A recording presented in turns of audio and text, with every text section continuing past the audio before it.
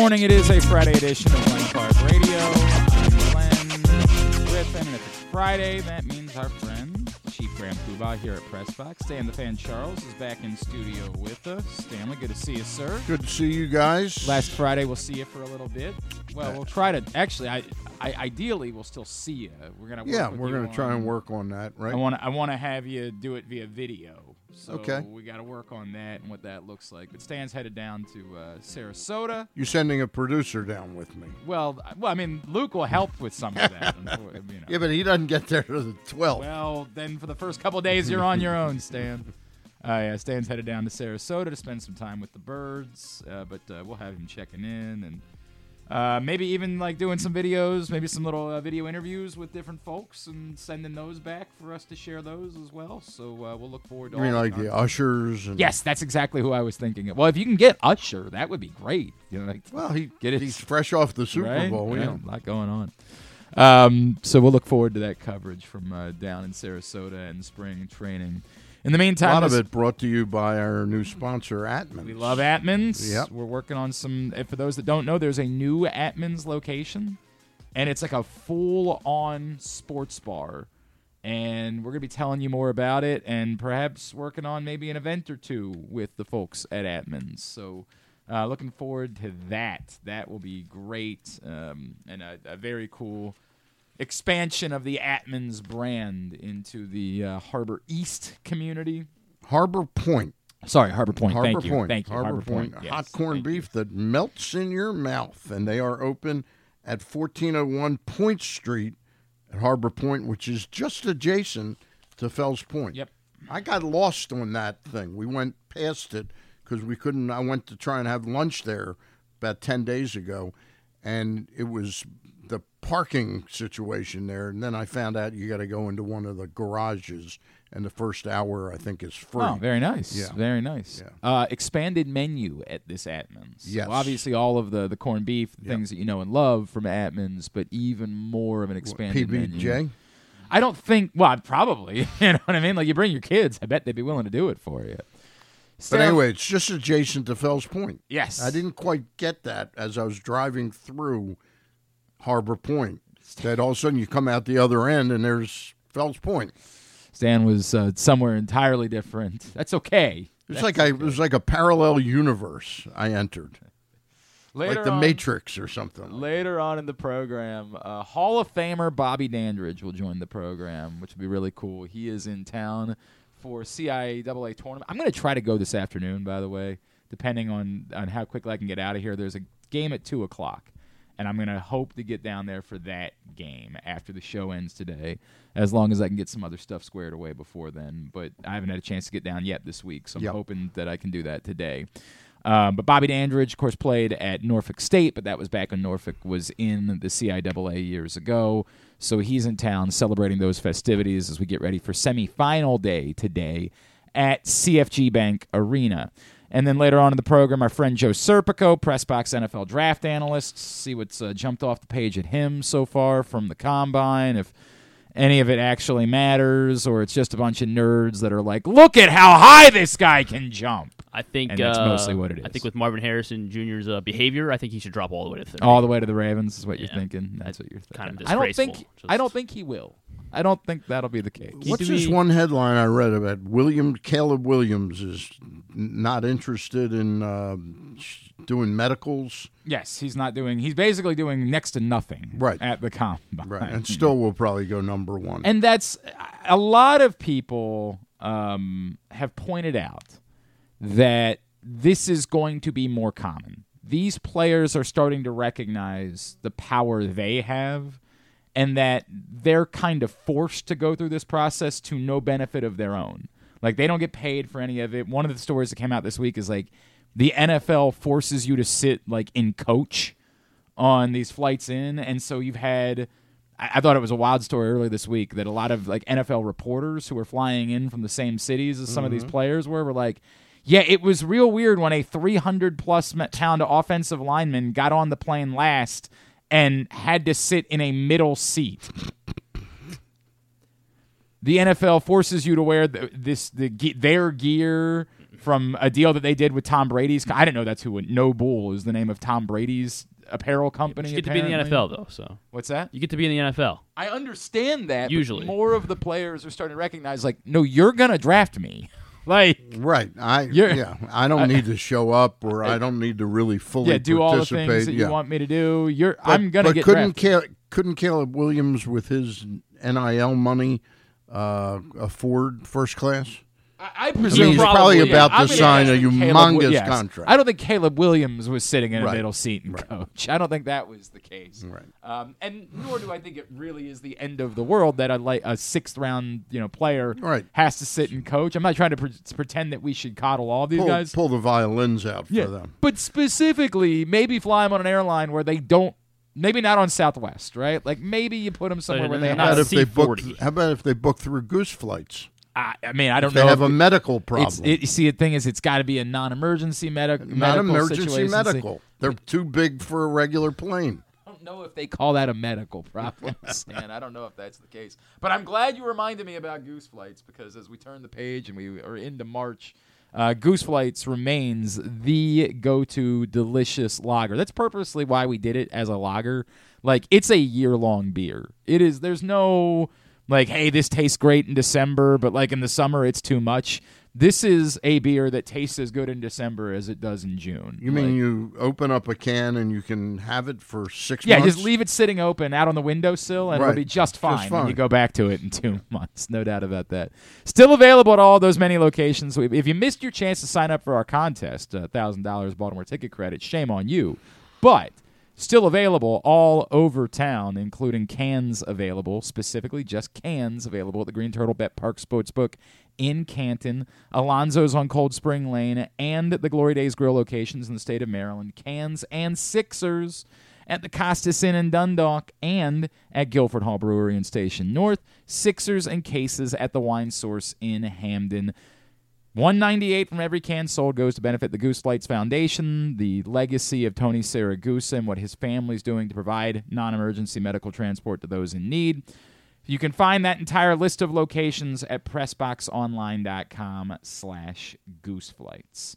All right, so Before we get in, could you send me the thing real quick? What thing? That thing. Yeah, our breaks and our... You didn't get that? I did not get that. Seems like something that we should talk about before the show. It does seem like something that we should. I'm glad we're doing that now. All right, My Stan. fault for showing up at the last minute. It's definitely your fault, Yeah. Stan. All right, so a couple of things. Before the show, you and I were talking. The other day when the news came in about Julio Teheran and Colton Wong joining the Orioles in spring training, my reactions kind of went because we learned Teheran the night before we learned Colton Wong. Colton Wong, yeah. So the first reaction I had to Julio Teheran is, wow, that's kind of interesting, right? Like, who knows? Maybe there's something there. He's a flyer. Like, it's a lottery ticket, right? Yeah. After that being my initial thought and feeling that way, my secondary thought about Teheran specifically was, boy, that's probably their way of telling you they're not doing anything else pitching-wise. Probably. This is what they're doing, is they're taking a flyer in Julio Teheran, and it's going to be this group of guys. So if you were still holding out some pipe dream that it was going to be a 1 year, the market comes back, Blake Snell will sign somewhere for a year, they're probably telling you they're not doing that. Yeah. And that's what they're doing with Julio Teheran. And there's probably room somehow for I don't know what other teams told Julio Teheran, but I don't know that there's a major league job to be had for Julio Teheran at the end of spring training. Yeah. So my gut tells me he's like an insurance hedge. In other words, we're counting on Wells and Irvin to be the 4 and 5s until Means is available, and we see definitely that Bradish is going to be out for the year. We don't know that yet, but but he's a hedge in case there's an injury and they don't have to pay $7 or $8 million for Michael Lorenzen or something. And that's so. And I'm not trying to suggest that Michael Lorenzen was going to end up being the difference in this team winning a World Series, but I would have been okay with them saying, "Hey, we just need some more amount of more pitching," because this goes back to my concerns about the bullpen, right? Like, and I can't shake that. I'm concerned until we get into real games and they prove otherwise, and Dylan Tate looks like the Dylan Tate of a couple years ago. Right. And, until we get there, I'm going to be concerned about the bullpen. So I would have liked a strength in numbers. Hey, let's add something somewhere, and that addresses some sort of problem. Whether Julio Teheran ultimately can be helpful, and I think there'll be room for him to end up in Norfolk. I think there will be room, because I doubt that there will be somebody else that is banging down Julio Teheran's door at the end of this, and it feels like he'll probably have an opt-out of May 15th or something. If he's not up in the major leagues, there'll be some sort of thing where he can go out and sign with if somebody else has an interest in doing that. Yeah. But I have no Colorado Rockies. I obviously have no issue with you taking a flyer on someone, because why? What issue would someone have with that? But do I have any expectations for it? Not whatsoever. Right. I have no idea why they bring Colton Wong into camp. I can't. You have a position player problem to begin with. You have too many guys, which, again, when we say it's a problem, it's not really a problem. It's a great problem. Like, please give me that problem every year for the rest of eternity that we spend, caring about the Baltimore Orioles. The scenario that was presented to me is it possible that they are planning something with a trade, and Colton Wong is here to be the backup plan after they use their position player depth in order to acquire someone else? Well, that's an interesting supposition, because it sure seems like what we've heard is that Jackson Holiday, the club wants him to make the team. Right. And he's got to play up to that level. They're not just handing him the second base job. Boy, and he really let everybody down against Paul Skeens yesterday. Probably, I would say it's over. It's probably. Let's just be honest about that. Yeah, I mean, he may have to go back to Double-A. Right. Yeah. This is the end. But having said that, I looked at Wong and I'm going, in what world does what he did in 2023, mean anything? But if you go back to 2022, he hit 15 homers, knocked in 47 runs, had 24 doubles, hit 251, 339 on base, 430 slugging, so 783. That's a decent player. But last year in Seattle, he hit a $165 with a 241 on base and a 227 slug. Then with the Dodgers, he had 34 at-bats with the Dodgers, and he hit 300. And hit 2 home runs and 8 RBIs.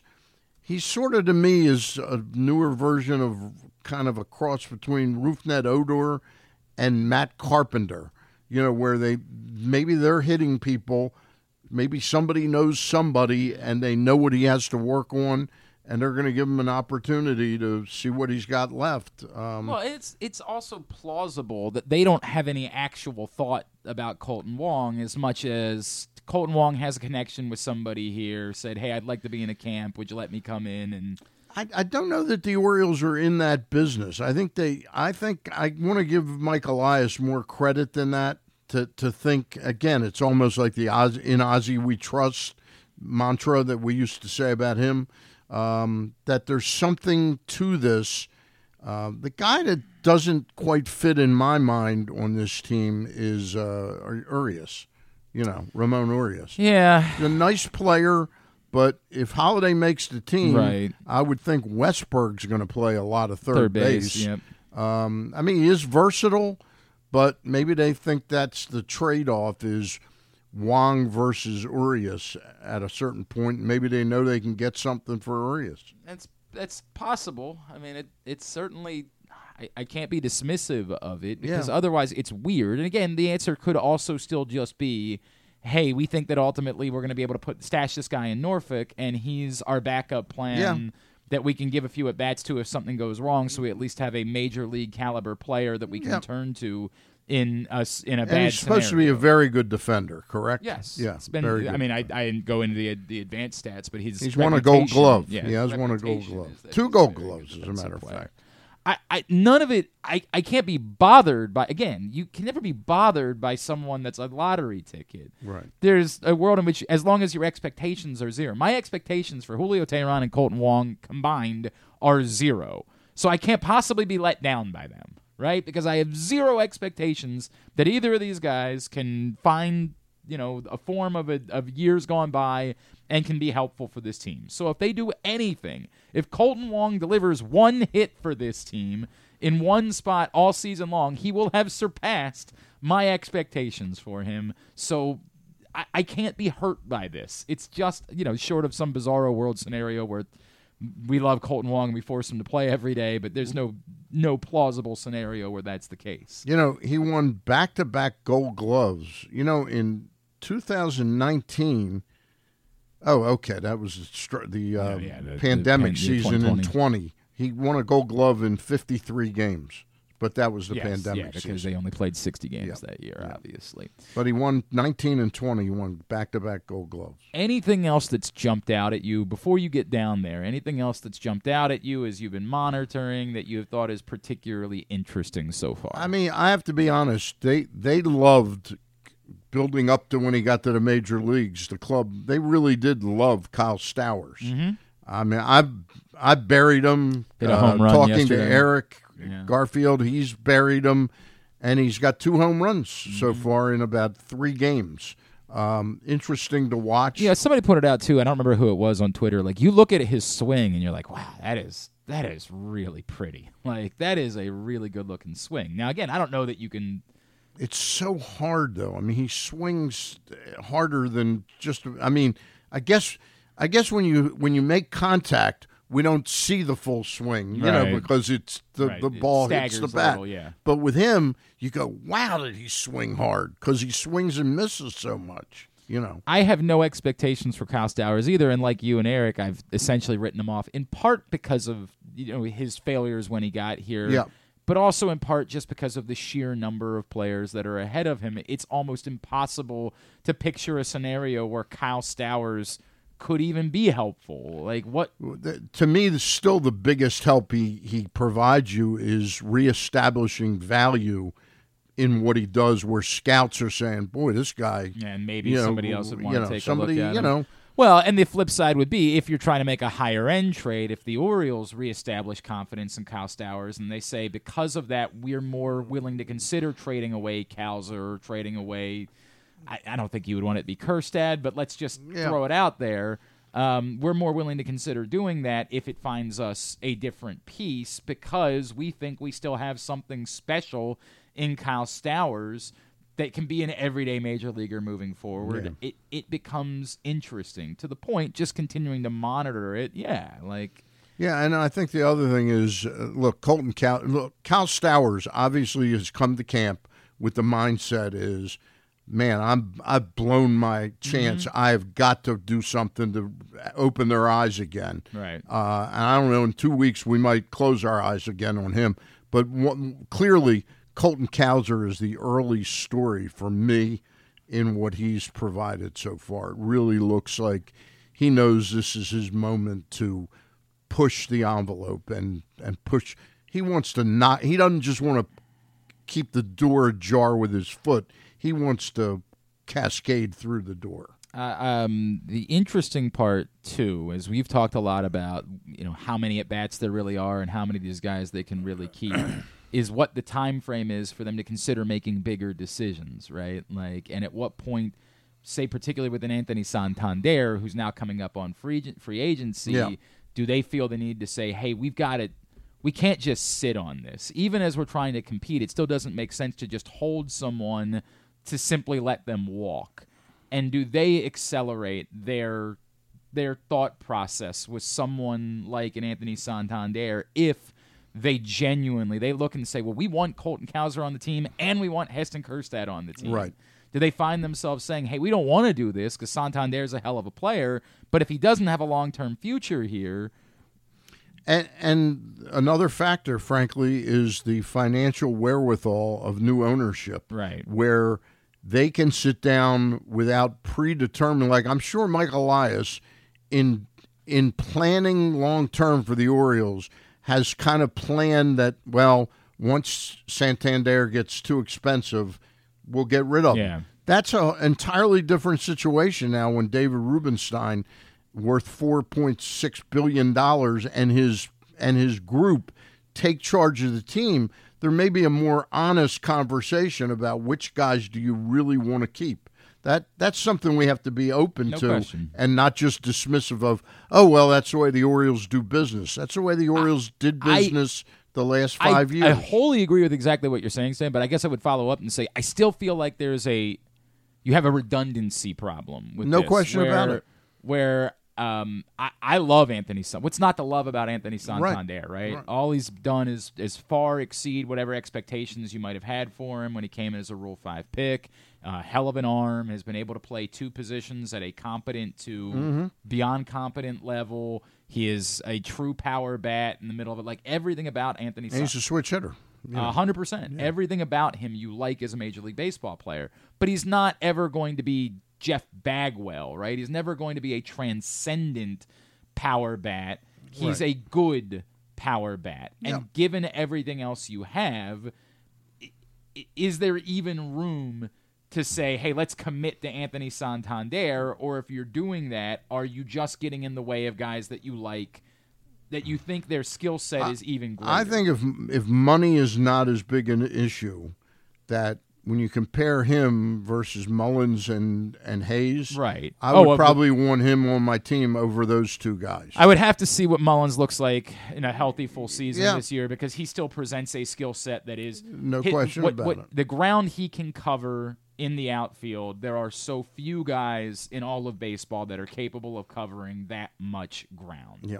So that skill set alone. Now I get it. He's also at an elevated age at this point, so you'd have to figure out how much longer you feel like he's going to be able to cover that much ground, because as a corner outfielder, no, you don't like him nearly at that level. But if he plays 150 games this year, I want Cedric Mullins on my team. If he's like 105 games, I get it, and he's a year older next year, I got to think about that. I mean, I look at the big picture with Kobe Mayo, and I'm looking at how much talent there is around him, with the eventuality perhaps of Henderson moving to third, Holiday being your shortstop. Kobe Mayo to me looks like the guy to take Mountcastle's place. Right. That's how I see it. But that's when I talk about, like, at some point, are they the saying redundancy of is Kerstad's our right fielder, Mayo's our first baseman, so where is there room for us to extend and keep Santander around, even if we designated like hitter? And how much of it is, they just because they invested much more in Cowser and Kerstad as top draft picks, and Santander was he was a Rule 5 pick. Like there's, I still don't want them to get this is the tricky part. Easier to move on.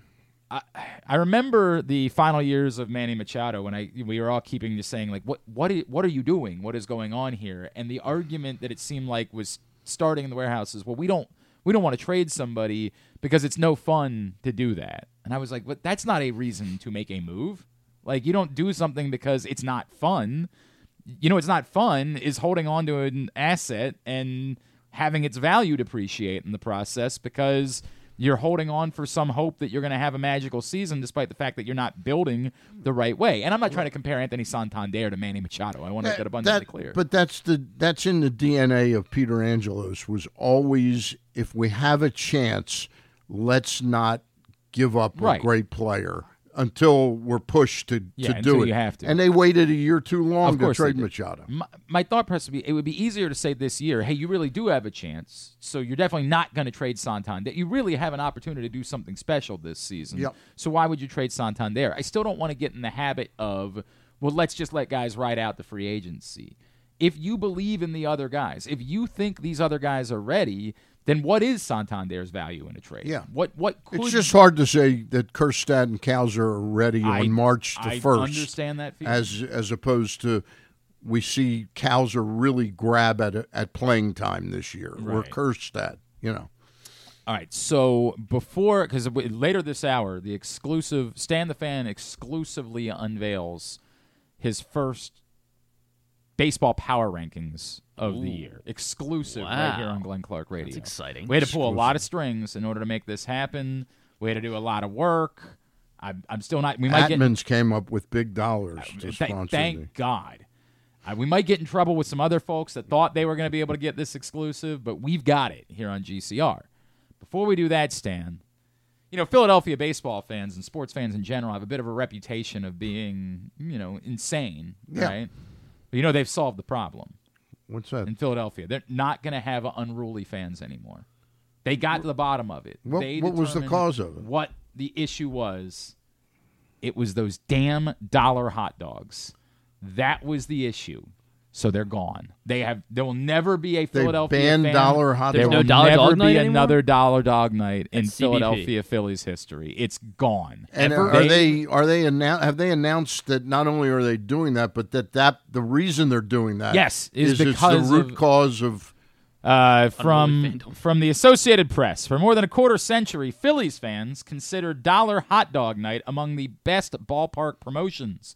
But the team has now decided it was the worst. Get it? Yeah. Very clever, AP Philadelphia writer. Those dog days of April when the Philly weather is cold and the wieners are my God, they went all in on this. Are going, gone. The Phillies officially ended the popular promotion Thursday and replaced dollar dogs on select dates with a 2-for-1 deal at 2 April games at Citizens Bank Park.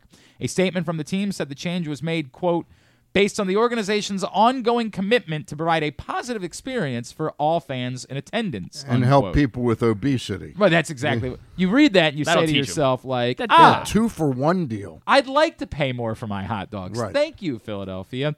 What you might not know is the next couple of paragraphs. What wasn't positive about dollar dog nights? Armed with projectile frankfurters, some unruly Phillies fans began chucking their favorite Hatfield meat during a game last season, and the dogs soared like cans of corn throughout the stands and onto the field. The demand for the discount dogs also led to clogged lanes on the concourse, leading to security and safety concerns. So that part of this, if I'm in Philadelphia, go F yourself. You can solve that as a team. Saying it's our... How dare we want the dollar hot dogs? We're creating lines. Make them available at more locations. Problem solved. Right. Move the lines a little bit quicker. Have more people working those nights. Something along those lines, you can solve it. But the other part of it, the part where apparently on April 11th last year, the game turned into a Philly food fight when fans tossed their ballpark franks in several sections, leading to multiple ejections.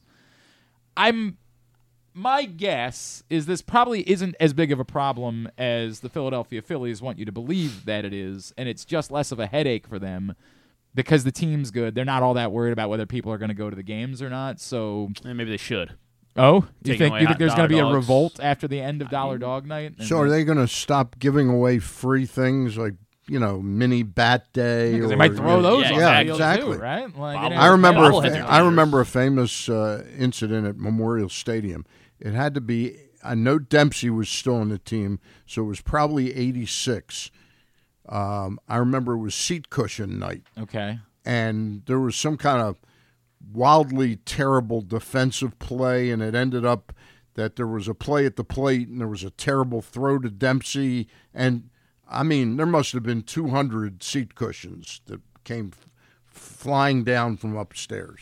Remember that very vividly. I remember something similar at a Redskins game at RFK Stadium once upon a time where, it might have been something or foam fingers or something like that. Right. There was a questionable call in a game, and all of a sudden everybody threw their foam whatever they finger. were down on the field. Obviously I have no concern because I wasn't going to go take advantage of the Phillies Dollar Dog Night, although I have said many times that I mean, if I ever had a night where I wasn't working or anything, at a and- younger age, Dollar Dog Night to me was the best promotion in Oh, sports. I remember a buddy of mine was the SID at Drexel University and kept asking me to come up for a basketball game. He's like, the dude, Dragons. yes, the Dragons. He's like, come up for a basketball game. And I was like, I don't know, Sam. Like, I'll get there when I can. And one night he said, well, tonight's Dollar Dog Night. And I said, Sam, I'm there. I'll see you there. Me and my brother And did it. you led the first projectile group I'm of the fans. reason. It's my fault that Philadelphia can't have Dollar Dog Nights anymore because at the Daskalskis Events Center in Philadelphia, I said, This is terrible. And I threw my dollar dogs out of the. There's something great about going to your buddies and being like, tell you what, buds, next round's on me. And you go out, you come back, you feel like a king, Got like 10 hot carrying a dogs. bunch of hot dogs back for you and your. When I was a younger man and I was going out with the boys more frequently, there was something very. Our friend AJ, who's a professional wrestler, was in the NFL for a long time. One day, it wasn't we were leaving an Orioles game, and there was a vendor outside the stadium selling dollar dogs, and he just plunked down a 20 and said, everybody here and the next group of people afterwards, hot dogs on me. And it felt really baller, right? Yeah. Like, when the truth was, it was $20. Like, it wasn't. It was basically what you would have paid for a hot dog inside the stadium. Yeah, more or less. That's what the Orioles need to do. They need to step up and, fill this Mid-Atlantic the void. They want to welcome Phillies fans down now. Guess what we're Sounds doing. like a good column for you, Glenn. I thought this was hilarious. Like, I kept saying, well, this will definitely solve the problem of the unruly fan behavior in Philadelphia. No doubt. You just make them pay a little bit more for their hot dogs, and all of a sudden they'll be a different group of people. Is there a Superbook prop on what the price will be? An over-under on what the hot dogs will cost? Griffin, are they going from $1 to $4.95? I don't know. Probably is it. I mean, if I had to guess, at least $4.95, right? Like, at least that much. Obviously, it's of no influence on us. Although I would say mad is the wrong word because, like, it's like apparently 3 games that they did this at, so why would you really care? But I would be disappointed if I was in Philadelphia and I was doing radio there. I would say this is a mistake. This is wrong. And if you want to say, hey, well, it was wrong that folks were throwing things, like, yeah, that sucks. I mean, I don't know what you do with that. I don't know how you address that, but to make the promotion go away entirely versus, hey, if you throw something, you're going to be ejected from the game and banned. Right? Like that if we have cameras everywhere. We can see who it is that's doing these things, and we're going to ban you from baseball games moving forward. If we that, to me, would be the answer for how you deal with this. Unless the deep state is behind it. Oh, boy, I didn't think about that, Stan. Oh, no. Suppose like the mayor's office of Philadelphia. You think they wanted dollar dog night off. You think QAnon might be involved? You think it's possible that this is a Q situation? Yeah. I absolutely think it's possible. There's a pizza parlor.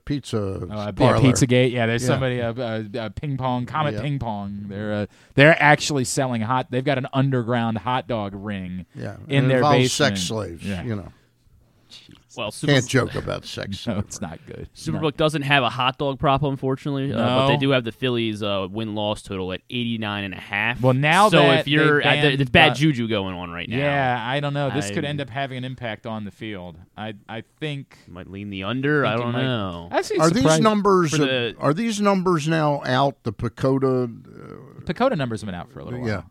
Yeah. Where do they have the Orioles at? Like 80, 89? Right around that same number. Yeah. Hang on a second. Orioles win total. Hang on. The Orioles, according to Pacoda, are compared to Superbook or 86. Wow. 86 behind Toronto and Tampa Bay as well as New York. Vegas is a little more bullish. New York at 94. Toronto 88, Tampa 87, Orioles 86, according to Pacoda. And are those numbers always a little bit more? I don't know what's the word I'm looking like they try to undersell teams, I guess, a little bit more. They don't. Pacoda is a mathematical. It's not. Right. Yeah. I'm looking at the Pacoda standings as of 3/1/24. Mm-hmm. So they do what I do, except they are precise with the win-loss totals. They have the Orioles finishing 4th place at 86.3 wins. They have the Phillies finishing in 2nd place at 84.4 wins. That's hard to imagine the Phillies would not have more than 84 wins. Given everything they have. Yeah. Yes. They have the Mets at 83 They're denying people hot dogs, so I wouldn't put... Where are they getting the pitching from would be my question. How they get especially with Senga out. The Orioles, by the way, according to Superbook, the win total is 89.5. And today, the Orioles are plus 130 dogs against the Braves. Ooh. So you want some? Is that today's game? That's today's game. You can bet every spring training game at Superbook, superbook.com. Download the Superbook app. When you do, use the code GlennClark23 or StanCharles23 when you sign up. You'll receive up to $250 in a same-day first bet match, win or lose. Today, Tyler Wells on the mound for the Orioles, and they are plus 130 dogs against the Braves. When we come back in, the big moment that you've been waiting for, Stan the Fan. We're not going to do all 30, but he'll unveil his top 10. Top 10. Top 10 in his, and these will be up Monday, the entire list. Yep. First MLB Power Rankings of 2024, and I'll tell him why he's wrong. We'll do that when we come back in. Stan's here. It's a Friday edition of Glenn Clark Radio. The ultimate fan experience awaits you at Sports and Social Maryland. See how we're raising the sports bar with our massive 100-foot media wall featuring 40 HD TVs and a 47-foot big screen. Bet on your favorite teams and this year's biggest events at the FanDuel Sportsbook while enjoying your favorite beers and cocktails, plus our delicious takes on bar food classics. Visit Sports and Social at Live Casino and Hotel Maryland at Arundel Mills. Must be 21. Gambling problem? Call 1-800-GAMBLER. Hungry? With 7 locations throughout Maryland, Glory Days Grill is always right around the corner. They have wings, burgers, salads, sandwiches, and drinks to satisfy everyone, as well as tons of televisions and sound delivered right to your phone. Glory Days is the best place to watch football or whatever your favorite sport is. While you're there, be sure to check out Goose Flights Lager, named in honor of legendary Raven Tony Goose Siragusa. $2 of every can is donated to the Goose Flights Foundation. Glory Days Grill. Great food, good sports. Why bet with the big boys this football season? Instead, try your hand with the local book, Superbook Sports, this fall. Superbook Sports is the book next door. Just a dedicated team of the best odds makers in Las Vegas, making sure you get the best prices and parlays anywhere. And now, Superbook will give you a bonus of up to $250 when you sign up and wager on the same day and use the promo code GlennClark23, GLENNCLARK23. So bet with the best and use the promo code GlennClark23 this football season with Superbook Sports. Visit superbook.com for terms and conditions. Gambling problem? Call 1-800-GAMBLER. 6 chicken tenders made from fresh, never frozen Royal Farms world-famous chicken, a family-sized order of Western fries, honey mustard dipping sauce, and a 2-liter bottle of Dr. Pepper. It's Royal Farms' new Tucker's Tenders Meal. It's Justin Tucker's favorite, and at only $19.99, it'll be your favorite meal, too. The new Tucker's Tenders Meal, available only at Royal Farms. Now you can kick back, relax, and eat like a champion. Real fresh, real fast, Royal Farms. The Toyota Tacoma comes in a range of models and trim lines, so you can choose the perfect Tacoma to reflect your unique personality and driving habits. Check out buyatoyota.com for deals on new Tacomas from your local Toyota dealer today. Gambling can be a fun and entertaining experience, but there are risks involved. If you're planning on betting on the game at the casino or on your phone or computer, know your limit, stay within it. Set a budget and a time to stop. Remember, gambling isn't a financial solution, and it doesn't mix well with alcohol or drugs. Know the risks and have a plan before you begin gambling. For free and confidential services, call 1-800-GAMBLER 24/7 or go to helpmygamblingproblem.org. Jeremy Kahn here. The ultimate sports betting experience in Maryland is at the Green Turtle Bet Park Sportsbook. Join me at either location in Canton or in Towson and place your bets in person and be a part of the action. It's the best in-class sports wagering experience, complete with the ultimate TV package, ensuring you can catch every game all day, every day. Their state-of-the-art facilities bring Las Vegas energy right here to Maryland just in time for postseason football. So visit the Green Turtle Bet Park Sportsbook in Canton and Towson and elevate your game day experience and hang out with me to bet, watch, and win at the Turtle. Coming back in here with Glenn and the other guy, Garrett, whatever his name is. You know who they are. I'm glad you brought that up, Stan. Yes, so if you missed the story yesterday, Comcast and Masson have extended their deadline by a week. So if you were worried that you wouldn't be able to watch tomorrow's Orioles game, you will be able to. The deadline now goes to the 7th. Now, as I said before, typically these things tend to get worked out. There's not really an interruption, the pressure. You just need a deadline to create the time frame in order to make it work.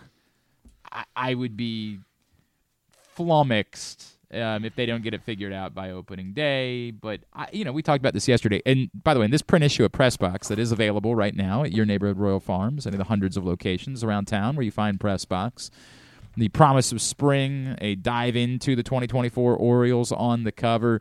One of the things that, nicely done, Griffin. You've got it, too.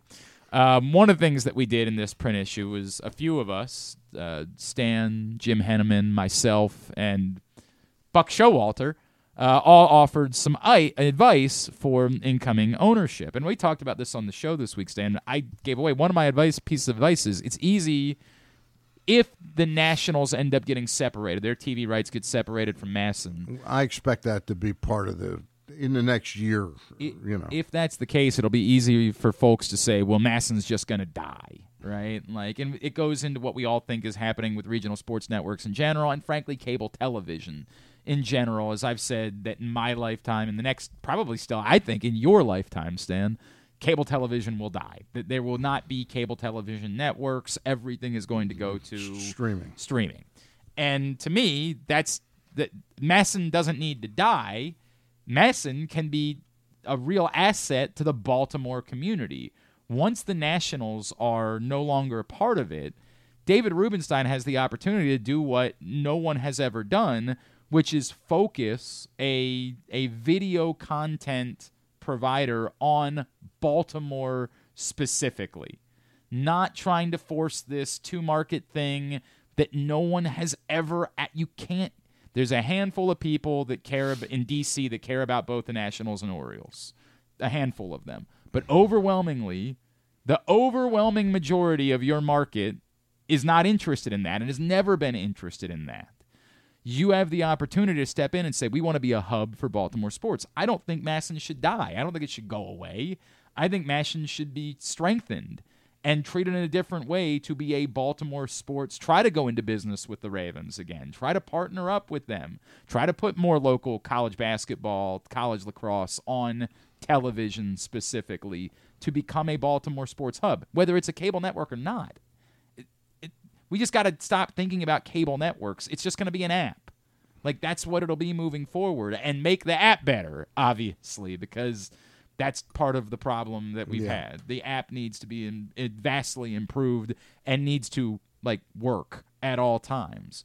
So that was one of the pieces of advice that I gave. In the meantime, you got to make sure the games are on TV. You have to do that until we get to that point, until everybody has cut the cord and gotten to that place. You got to make sure the games are on TV. But tomorrow's for sure will be. It would really be hard to imagine with all the excitement attendant with the beginning of this season, the promise of spring, that they would somehow not have this worked out, by opening day. No question about it. All right, Stan, we've reached this point. It's time to unveil Stan the Fan's first Major League Baseball power rankings.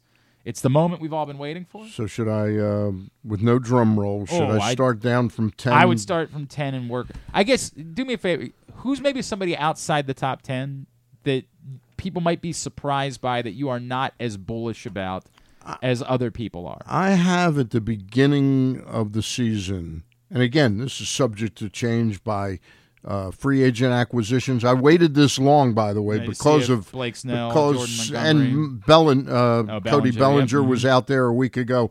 I'd say the fact that I have Tampa and Toronto both outside the top 10. Okay. I have Tampa at 13 and Toronto at 14. Interesting. But I will tell you this: after 8 or 9, I think, and I complained a little bit about this last year, that after that, then from team 10 to 22, I see maybe 5 or 6 games difference in their records. That's fair. That's fair. I think there's an amazing amount of parity in that second tier of teams. So that to me, and I have the American League Central winning team being Minnesota, but out of the top 10. I have them at number 12. Yeah, that doesn't stun me all that much. But my top 10 team. Right, number 10. Thank you. The St. Louis Cardinals. Okay. expecting to bounce back buoyed from the by Cardinals. Lance Lynn, Sonny Gray. By the way, did you notice Sonny Gray? I just found this out yesterday. Every pitch he throws, he does what a tennis player does. You know, when they hit the ball, they make a noise. No, I've never noticed that. Yeah. A friend of mine was just saw him pitch the other day, and he Remind says, me to pass what on is it? it. It's grunts. Yeah, he grunting, grunts. yeah. He says Sonny Gray grunts as he releases every pitch. Maybe he throws the hitter off when he throws that changeup. In fairness, with as much high-end talent as the Cardinals have, it's more stunning that they were as bad as they were, right? Yeah. Like, that you would just think that the high-end amount of their talent should have carried things over, but it just Look, hasn't. They could very easily be managed by Yadier Molina midseason. So anyway, St. Louis to start the season top 10. Number 9. Number 9, I'm the clearly not a world drummer. champion Texas Rangers at number 9. It's remarkable. It's not just you. It's remarkable to me how little I don't, respect's the wrong word, right? But like, I think if you look, the problem is they probably have the best offense in all of baseball, okay? The problem that we have is thinking how they're going to get by without DeGrom, Right. without Scherzer. And by the way, DeGrom, they may have to be without the whole entire year, okay? Scherzer will be back, but will he be anywhere near? But they picked up a fairly significant free agent, Tyler Mahle. He's not due back till the All-Star game, okay? So will Eovaldi hold up? Gray, Heaney, Dane Dunning, and Cody Bradford? That's not the kind of top 5 I envision. That looks like for and their bullpen is not outstanding. They picked up Kirby Yates, I think, to help out there. They've got Jose Leclerc, David and Robertson. and they picked up Robertson and Josh Spoors, Brock Burke. So it's interesting. I have them at number 9. All right, number 8. Jerry DiPoto's revamped and renewed Seattle Mariners at number 8. Loaded with pitching. Loaded with pitching. Probably the best overall starting rotation in all of baseball from 1 to 5. It's not the superstar names. It's not the guys that, like, you.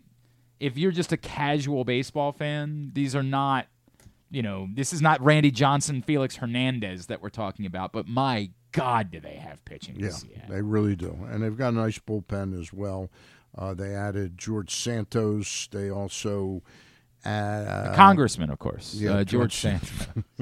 He was a major league player. But they also have added Mitch Haniger, Luke Raley, and Mitch Garver to the offensive mix there.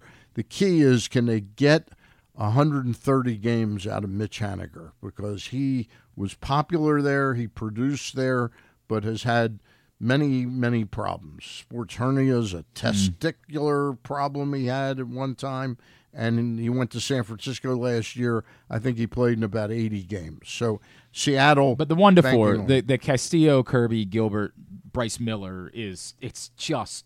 It's tough to get through. Right, really that is a hell of a 1 to 4. That was the dream that Orioles fans were having about what 1 to 4 could have looked like this season with Burns, Bradish, and Grayson and John Means. Yeah.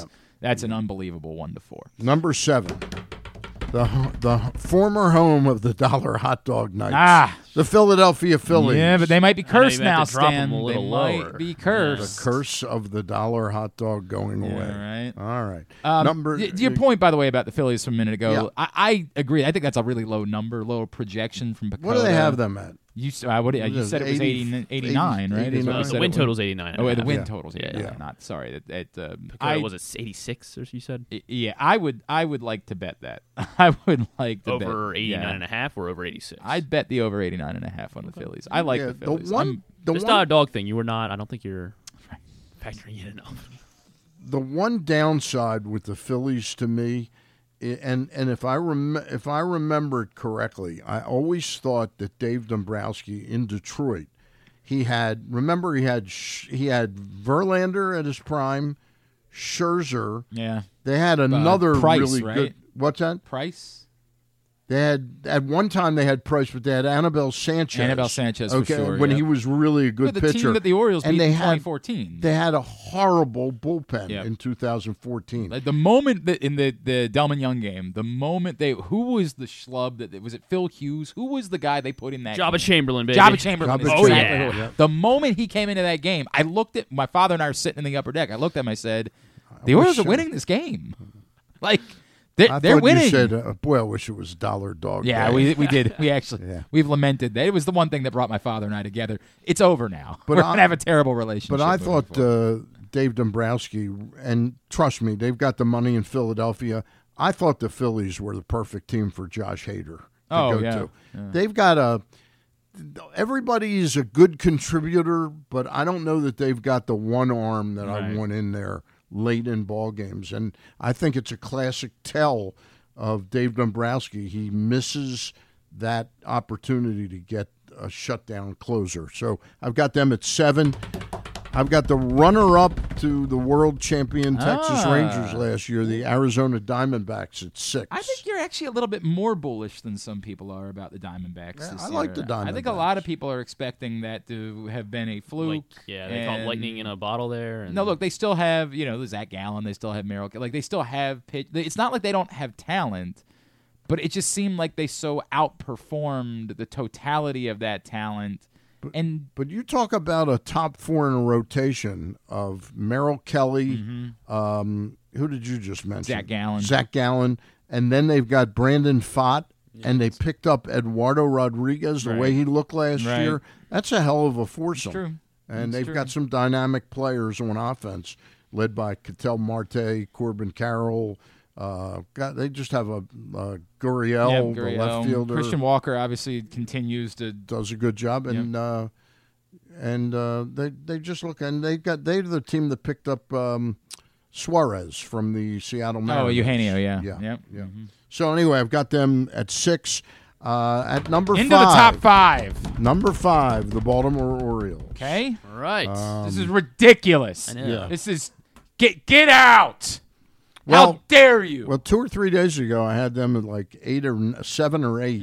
But behind the Phillies, obviously, and then the Phillies had to drop. Yeah, I moved on. I heard about the Dollar Dog. You thing. said, get them out. That they get them out. I've got them in the top 5.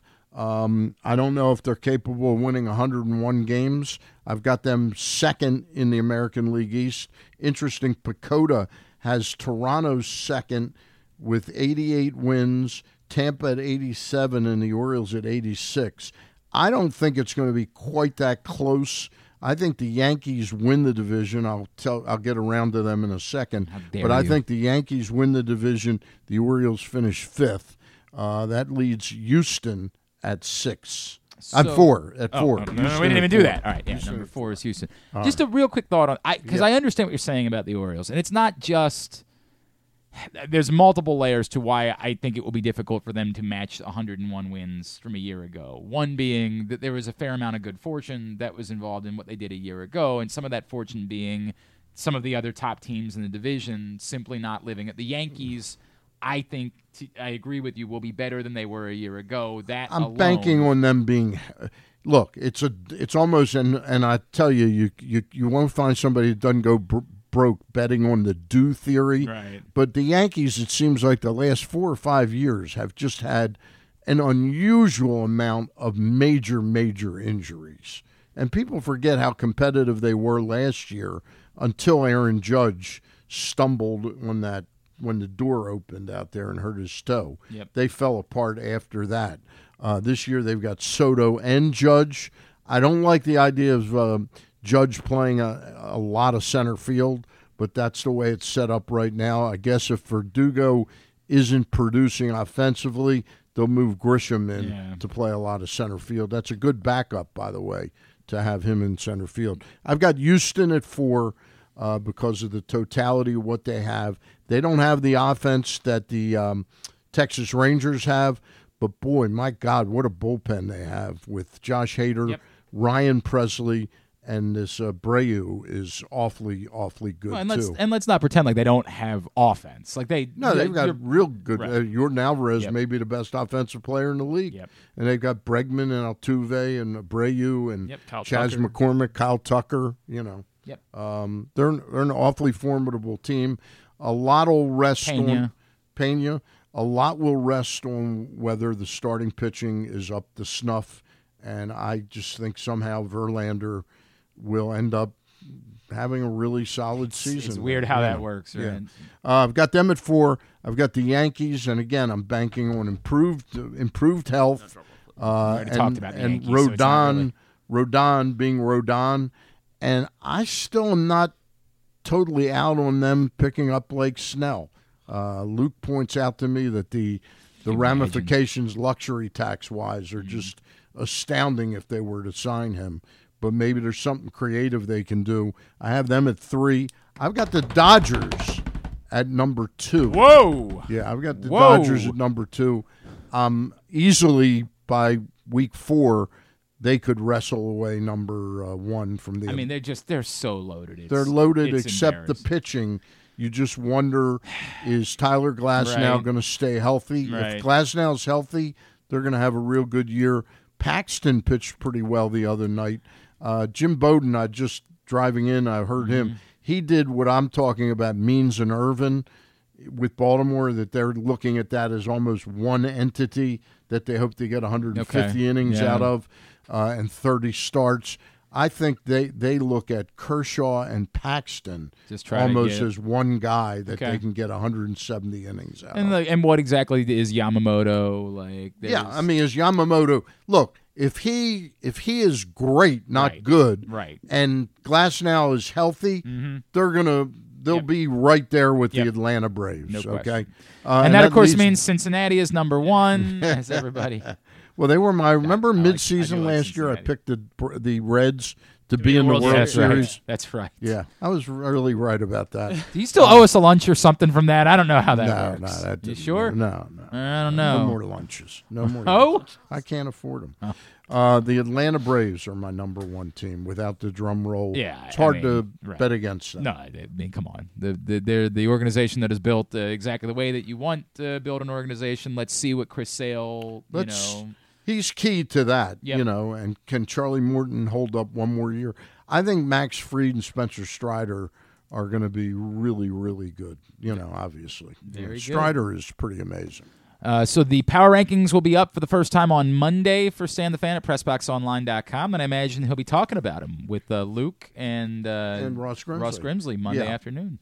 Posted yesterday the American League division by 1 through 5 in each division. I'll do the same on Monday for the National League, capped off by the full power rank. And maybe the Friday before the season, you and I can make our official picks. We'll make our official picks for this, and Griffin too, and then we won't bet a lunch on it because Stan says we can't do that anymore. We're no longer allowed. You and I could, I guess. All right, you and I can bet a lunch. Griffin had a little bit of bad luck today. Oh? Zach Goodman is going to end up being our auctioneer at our rotisserie. Okay. We paid him $125 last year for. Think of worse ways to make $125. Right. We upped it to $500 this year. What the hell? And Griffin was the backup. Oh, he that's was a the real backup bummer. plan. Real bummer for him that he didn't get that gig. Real bummer. All right, hour number 1 winding down here on GCR. I mentioned Stan will be getting together with Ross and Luke on Monday. If you missed it yesterday, Stan and Eric Garfield had a nice conversation. Find those shows, Facebook.com/PressBoxSports, YouTube.com/PressBoxOnline, or PressBoxOnline.com/video. And they're brought to you by... Stan the Fan Live is brought to you by... Costas Inn, A.J. Michaels Heating and Air Conditioning, and, of course, Superbook Sports, where they offer a $250 first bet match by using promo code GlennClark23 or StanCharles23. Into hour number 2 of the program, the CIAA tournament back in Baltimore this year, and we've reached semifinal day today. Games getting underway at noon at CFG Bank Arena. Joining us now, what an honor it is. Someone who, of course, played in the CIAA years ago at Norfolk State. One of my favorite all-time players. Have you ever had a chance to chat with him? No. This is cool. Chatted this is really neat. The Hall of Famer, the great Bobby Dandridge, is with us now here on GCR. Bobby, it's Glenn and Stan in Baltimore. It's a thrill to chat with you. Thank you for taking the time for us. It's my pleasure. Bobby, being here in Baltimore and seeing how this city has committed to the CIAA tournament and wants to be the home of this event and has treated it like the major event that you know it should be, how impressed have you been by what Baltimore has done in rolling out the red carpet for the CIAA? I was here last year and I saw all the preparations that had been made for the CIAA, and then to come back this year and see billboards and signage up on the side of the buildings, and just everything is running so smoothly. I think the CIAA has found a home right here in Baltimore. We love the sounds of that. We love the sounds of it. We want to talk to you about your career in basketball, but the CIAA, I still feel like, Bobby, there are folks that don't understand how significant this event is for an entire culture. And, of course, your history at Norfolk and the time that you all were in the CIAA, how do you explain to someone who's still just a casual fan what the CIAA tournament means and why there are so many people that are so invested in what is a Division II basketball tournament? Well, number one, it's the oldest, most accomplished, historically black or Division II basketball tournament in the country. It initially had 14 teams. It went down maybe to 9 or 10, but now it's building itself back up, and we expect within the next year for it to reach that 14th mark. And the big thing about it is that it allows African Americans to celebrate ourselves and not have to go off to a major tournament somewhere else for us to celebrate our culture and the way we socialize, and to be able to dwell on our history and reflect back so that the next generations of African Americans will feel comfortable and feel that there's a commitment to be at these CIAA schools. And I really don't need to say that at least a large part of number of the African-American athletes who are in the Naismith Hall of Fame have come out of the CIAA. And, I look at schools like Virginia Union, A&T, Norfolk State, Morgan with football teams have just left a legacy that's going to be tough to beat. Bobby, I really meant what I said when Glenn was introducing you. You were one of my favorite players in the NBA, and the game of basketball has changed so much since you played. Do you think the game is better today with 3-point shooting, given a preference, an advantage by making a 3-point shot versus the way the game was played in the old days? To me, I'm asking your opinion, but to me, it's not the same game, and I enjoyed that game more than I do today's game. Well, the game has surely changed, and I think the 3-point shot has added a air of excitement there that didn't exist 20 years ago. And I think the changes in the game is just more reflective of the society in which we live. And if we stay stuck on that physical game and the big man staying down low, then I think that we've let some time slip by. And I think in all areas of our lives there have been changes and improvements, I would think. If we look at the dollars that are involved in the game today, and with the fast break and the dunking and the double crossover, I think this is representative of the population itself. Bobby Dandridge, the Hall of Famer, is with us here on GCR. He's in town for the CIAA semifinals this afternoon and tonight at CFG Bank Arena. Bobby, I wondered, to sort of follow up on that, one of the things that I think bothers a lot of basketball fans is how many games players don't play anymore. That load management. And we see that the NBA has attempted to, set a minimum number of games in order to try to get guys on the floor in order to win major awards. Does it bother you that so many players sit out, so many star players sit out so many games nowadays? Or in a way, do you think it's actually smart that teams do that to try to keep players fresh for the postseason?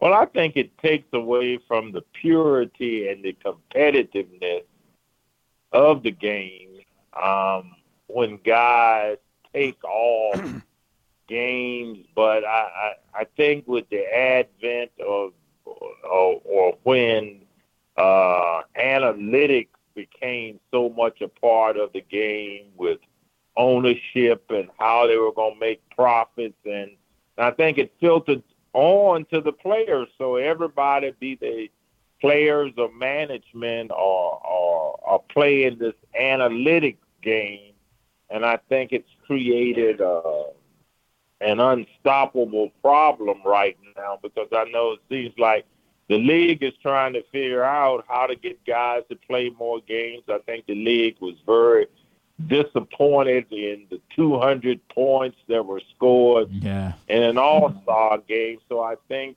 sports itself has created somewhat of a monster where, as I said, players, they try not to give up any more than what management is giving up. So I think at some point, either management is going to have to step in and set some rules so the game gets back to the competitiveness I think that the true fans deserve. Bobby, I'm looking at the roster on that 77-78 Washington Bullets team. What was it like playing with a front line that was Wes Unseld, yourself, and Elvin Hayes? It was fun. It was actually fun knowing that each night you had the chance to win a game. And, when you're playing with teammates like that, you know that certain things were going to be accomplished. You know that, Wes had the rebounds. Elvin was going to want to play the whole 48 minutes, and that we were sort of an intimidating force that teams didn't want to play against us because of what we had. But then oftentimes it was the competitiveness that teams did want to play against us, because we were a measuring stick for how good a team could be or how good you could be as a player to play against all-stars. And when you speak of Wes and Elvin, you're talking about two guys that are included in the top 75 guys who've ever played the game. And then I reflect back on playing in Milwaukee with Kareem and the Big O. So here are two more guys. So it's a total of four guys that I played with that are included in the top 75 guys that ever played the game. So I think it's just a tremendous privilege. It was a tremendous challenge for me to find my niche so that I wouldn't be that forgotten guy among all these all-stars. So for me, it was a challenge also, especially coming out of the CIAA, being a fourth-round draft choice and sort of not having the name recognition as some of the other players did. But the CIAA, prepared me for that, because I played against some outstanding competition. And during that time, the CIAA had as good of players as any major Division I conference in the country, simply because at that time we couldn't go to the ACC or go to the Pac-10 or play in the Big Ten. So the top black players in the country, especially guys coming out of New York, Philly, Baltimore, their best options were to come to historically black schools. So we were getting the best of the best. And even if we look back at the Naismith Hall of Famers, I don't know if it's 10 or 12 guys out of historically black universities that came into the league back during the 60s and the 70s who competed, made all-star games, contributed to world championships. I think about Willis Reed. Earl I the think Pearl. about Sam Bender, Earl the Pearl, Sam Jones. It's just the whole Zelmo, Beatty, and the guys that made up the ABA. So it was just a matter of timing for guys that played in the CIAA. But we felt, and we proved ourselves once we had to go to the next level and became accomplished players. Bobby, I'm looking at this roster, and there's a player that I don't think Baltimore basketball fans remember that well as a player, but he was the analyst for Washington Bullets and Wizards games for close to 30 years, I guess. Phil Chenier, do you remember before the injuries how good a player Phil was? Phil was a tremendous shooter.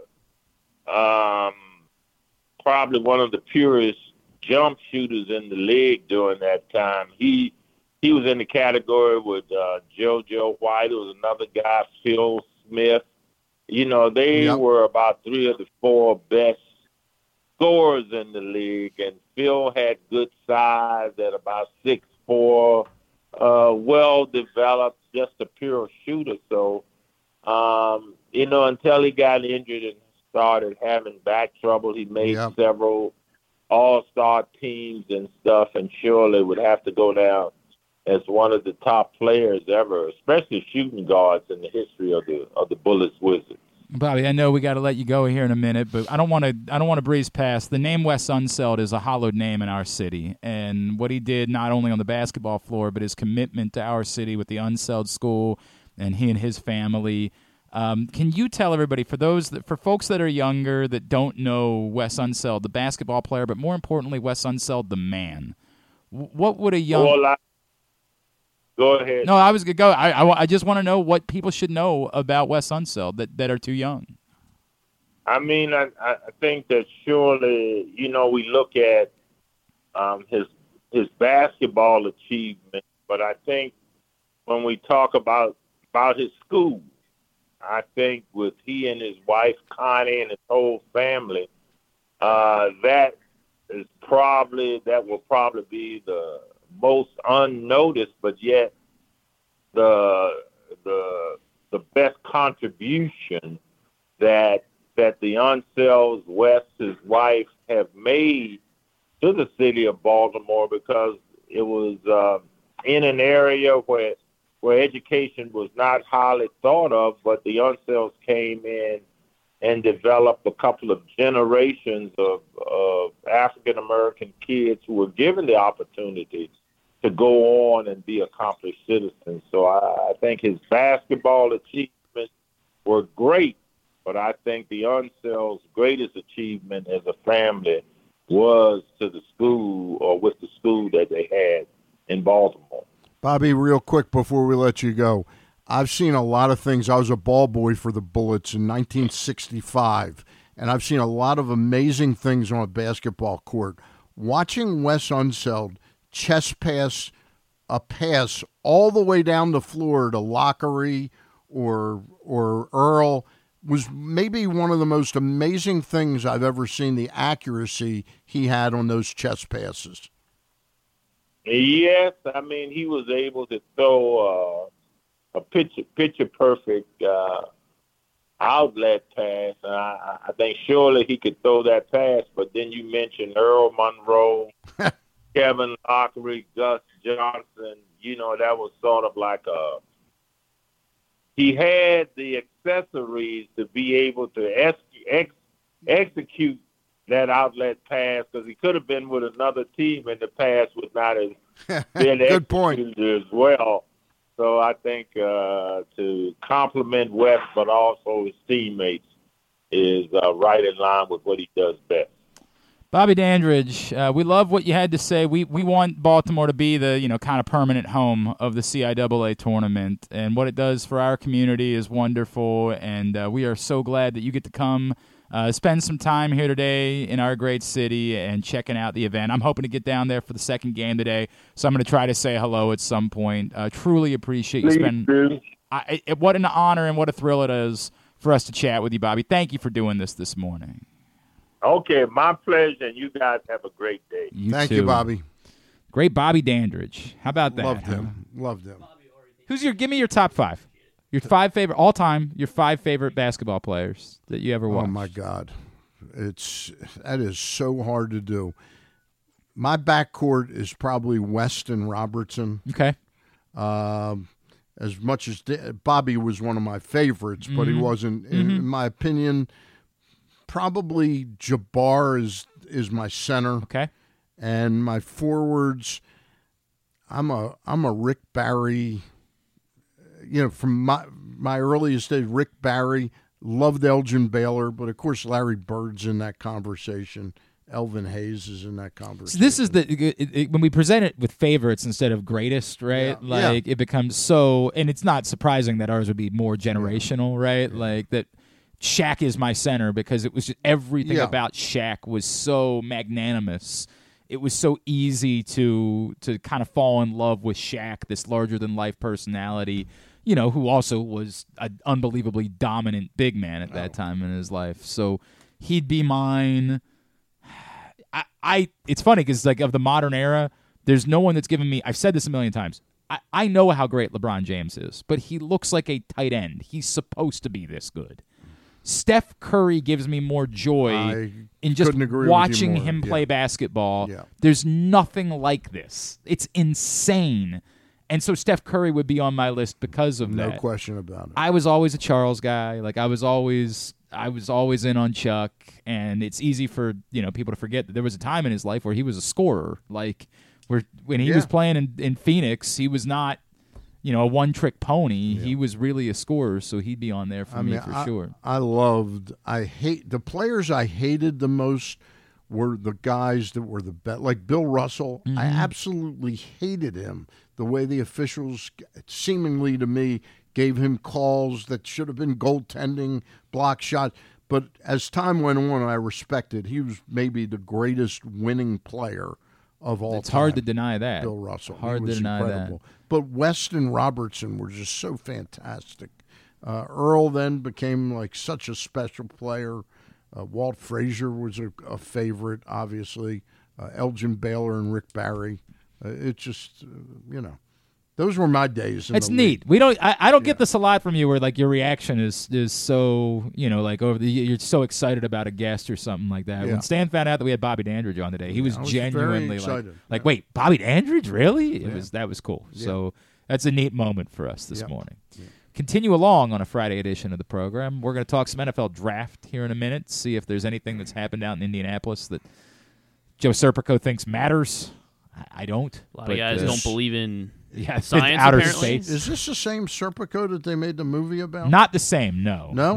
No, not different guy. But who would play Joe Serpico in the movie? Joe Serpico's he's a handsome fella, by the way, Joe Serpico. He is a handsome fella. We did an event together down at the casino. He's a good-looking fella. He was a popular. Some of the females in the audience were coming over to try to get some more fantasy advice from him. And I couldn't help but notice, like, there was a chair set up on the other side of the table, but when the females were approaching, they were going around the table to sit next to Joe. I think they wanted to get a little bit closer to him on that particular evening.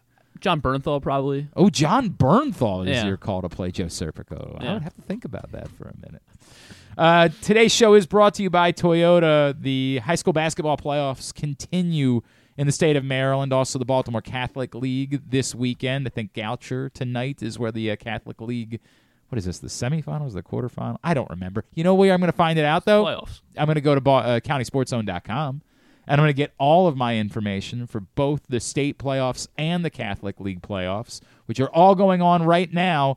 countysportszone.com, proudly sponsored by Toyota. Stan the Fan is here. We'll talk some NFL draft with Joe Serpico. That's on the way. It's Glenn Clark Radio.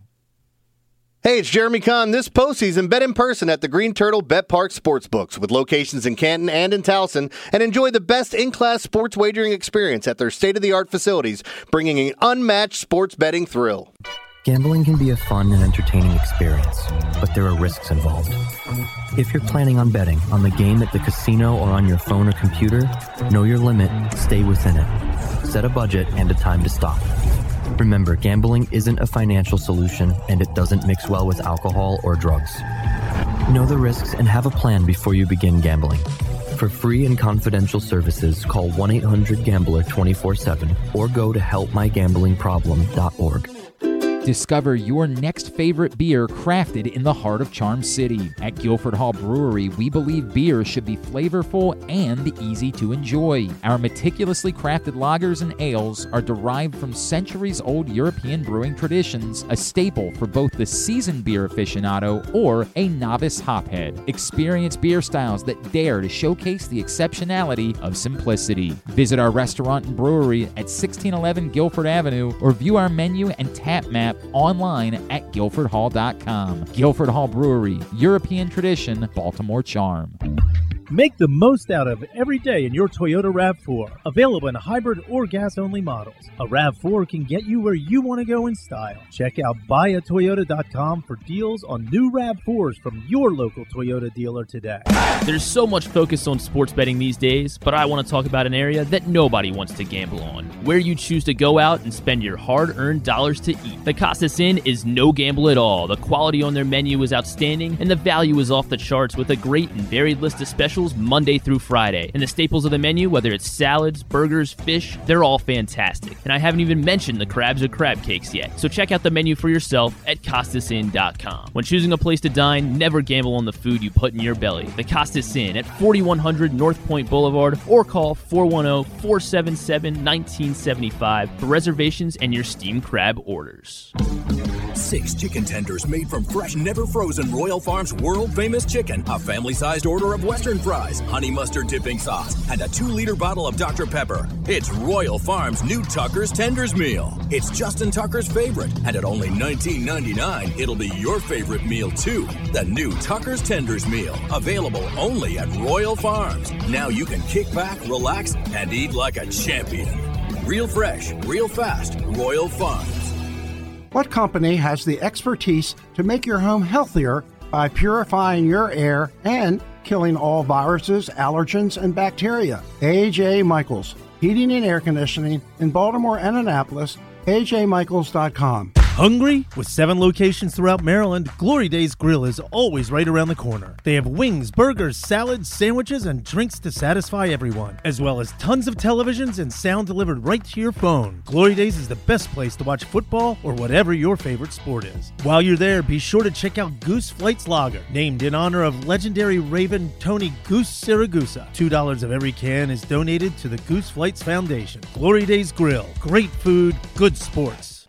One of the things that's definitely wrong with this country is that this dude still has a job somehow, some way. Glenn Clark. Back in here on GCR, Stan the Fan Charles Who the hell was that just said that? That was Drew Forrester. He has no right to come in here. Yeah, who does he think he is? What does he think he's doing, a morning dish here at the expense of my friend Glenn Clark, 23? Yeah, I still for whatever reason put up with Drew Forrester, so I guess I kind of deserve what I get. That's just the way that it goes. He's a good dude. Let's not go that far, but we deal with him. That's the way that it is. All right, Stan is here on a Friday edition of the program as we continue along. We kind of glossed over. There was a lot of excitement surrounding this Paul Skeens Jackson Holiday thing yesterday, and Paul Skeens ends up getting the better of Jackson Holiday, but won it bad. It's won it bad in a spring training game, and settle down, keep it in your pants. A lot of the furor was you basically had 24 hours to know that this was going to happen, and you did nothing to try to ensure that people could watch it in some way. And that part of it, we've been through this so many times over the years and talking about the Orioles and the way that they've treated spring training games. I've just gotten to a place where I'm stunned that Major League Baseball hasn't stepped in and said, guys, you got to provide some sort of broadcast for all of your spring training games, whatever it looks like, whether it's online, whether it's 2 cameras. If we can broadcast Division III lacrosse games, there's no reason why we can't provide some sort of broadcast for when there is a moment like this. Because, admittedly, as I've said before, overwhelmingly, I'm probably not going to be watching. It's not for me, necessarily, because I don't like exhibition sports. But yesterday, like a lot of us, I think I would have said, all right, I'm going to go out of my way to flip it on because I get it. The hype, it's cool. It's a cool little moment that you get in the spring training game where Paul Skeens is facing Jackson Holiday, and I'd like to see that. Yeah, I think it's a missed opportunity by all the teams, that they don't do more with local. MLB Network does a terrific job at providing, a lot of spring training coverage in terms of team previews and things like that.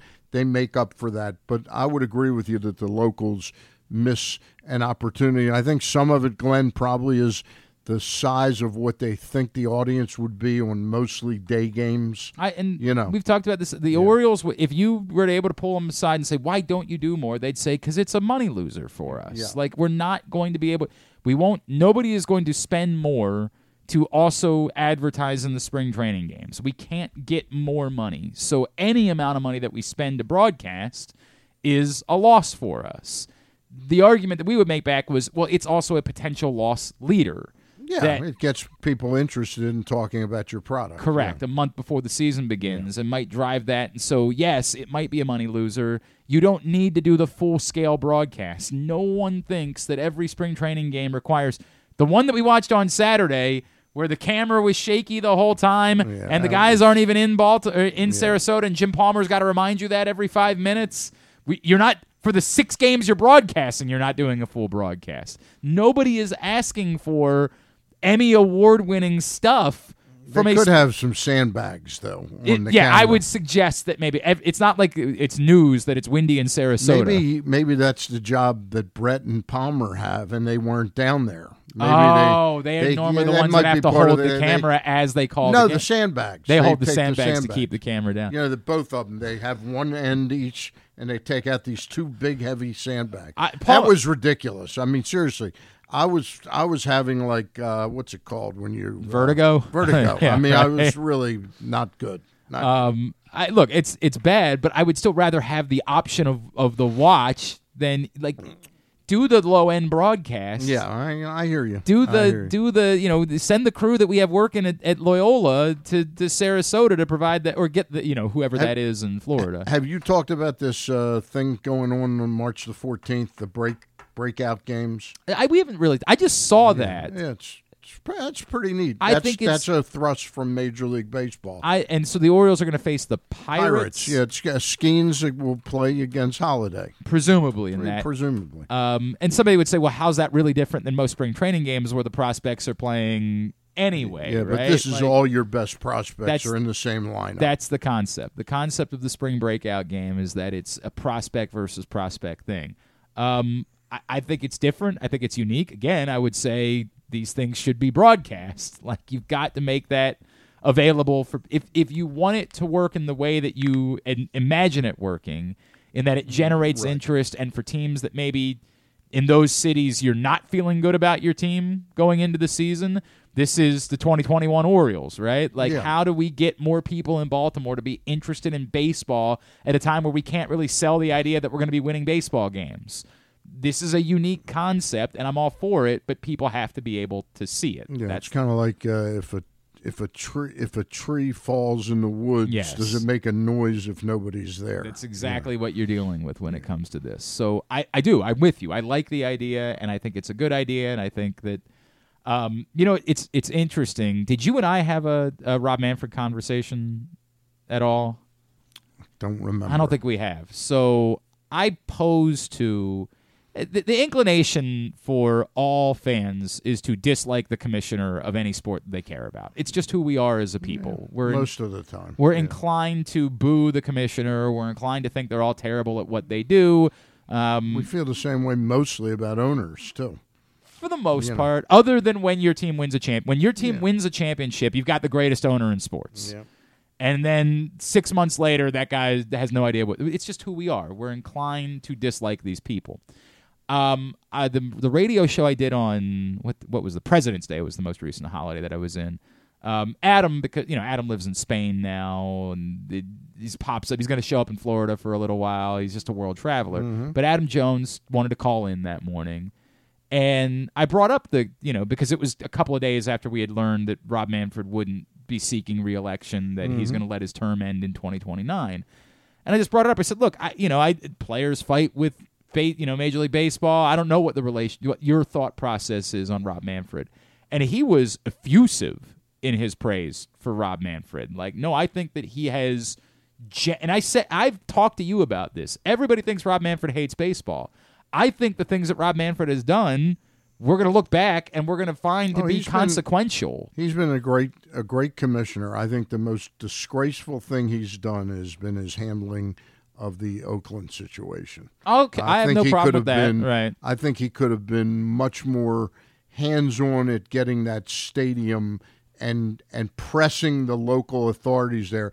And to let this guy do what he's done, this John Fisher, is just, I think it really sucks. I won't disagree with you about Oakland specifically. Yeah. I think the stuff that people are bothered by is how, like, he's changed the game itself. I think the changes he's made are way overdue. And the biggest change to me, I didn't realize how sanitized the game became with shifting. There's just not enough. There wasn't enough athleticism, and it destroyed certain hitters like a Chris Davis. I'll go to my grave thinking that the shift is what really killed him as a baseball player. And I think when you and I talked about the shift, I said, it's in a way it bothers me that hitters never adjusted to it. Yeah. The thought process was you would talk to baseball people, and they'd say, this will come out in the wash one day because younger players will start learning how to hit against the shift. And when they do, they're going to grow up and they're going to become the guys that are in the big leagues. And it never happened. There was never an adjustment. Nope. And in a way, it bothers me because it feels artificial, but I get it. Like, the thing that should have happened where hitters should have adjusted to the shift and that should have solved this problem, it never did occur. And so, in a way, it almost felt like you did have to artificially change the game because hitters didn't adjust to it. But as we pointed out, I like the extra inning. I ended up when I first heard that idea broached about 10 years ago, I was like, God, that's the dumbest thing.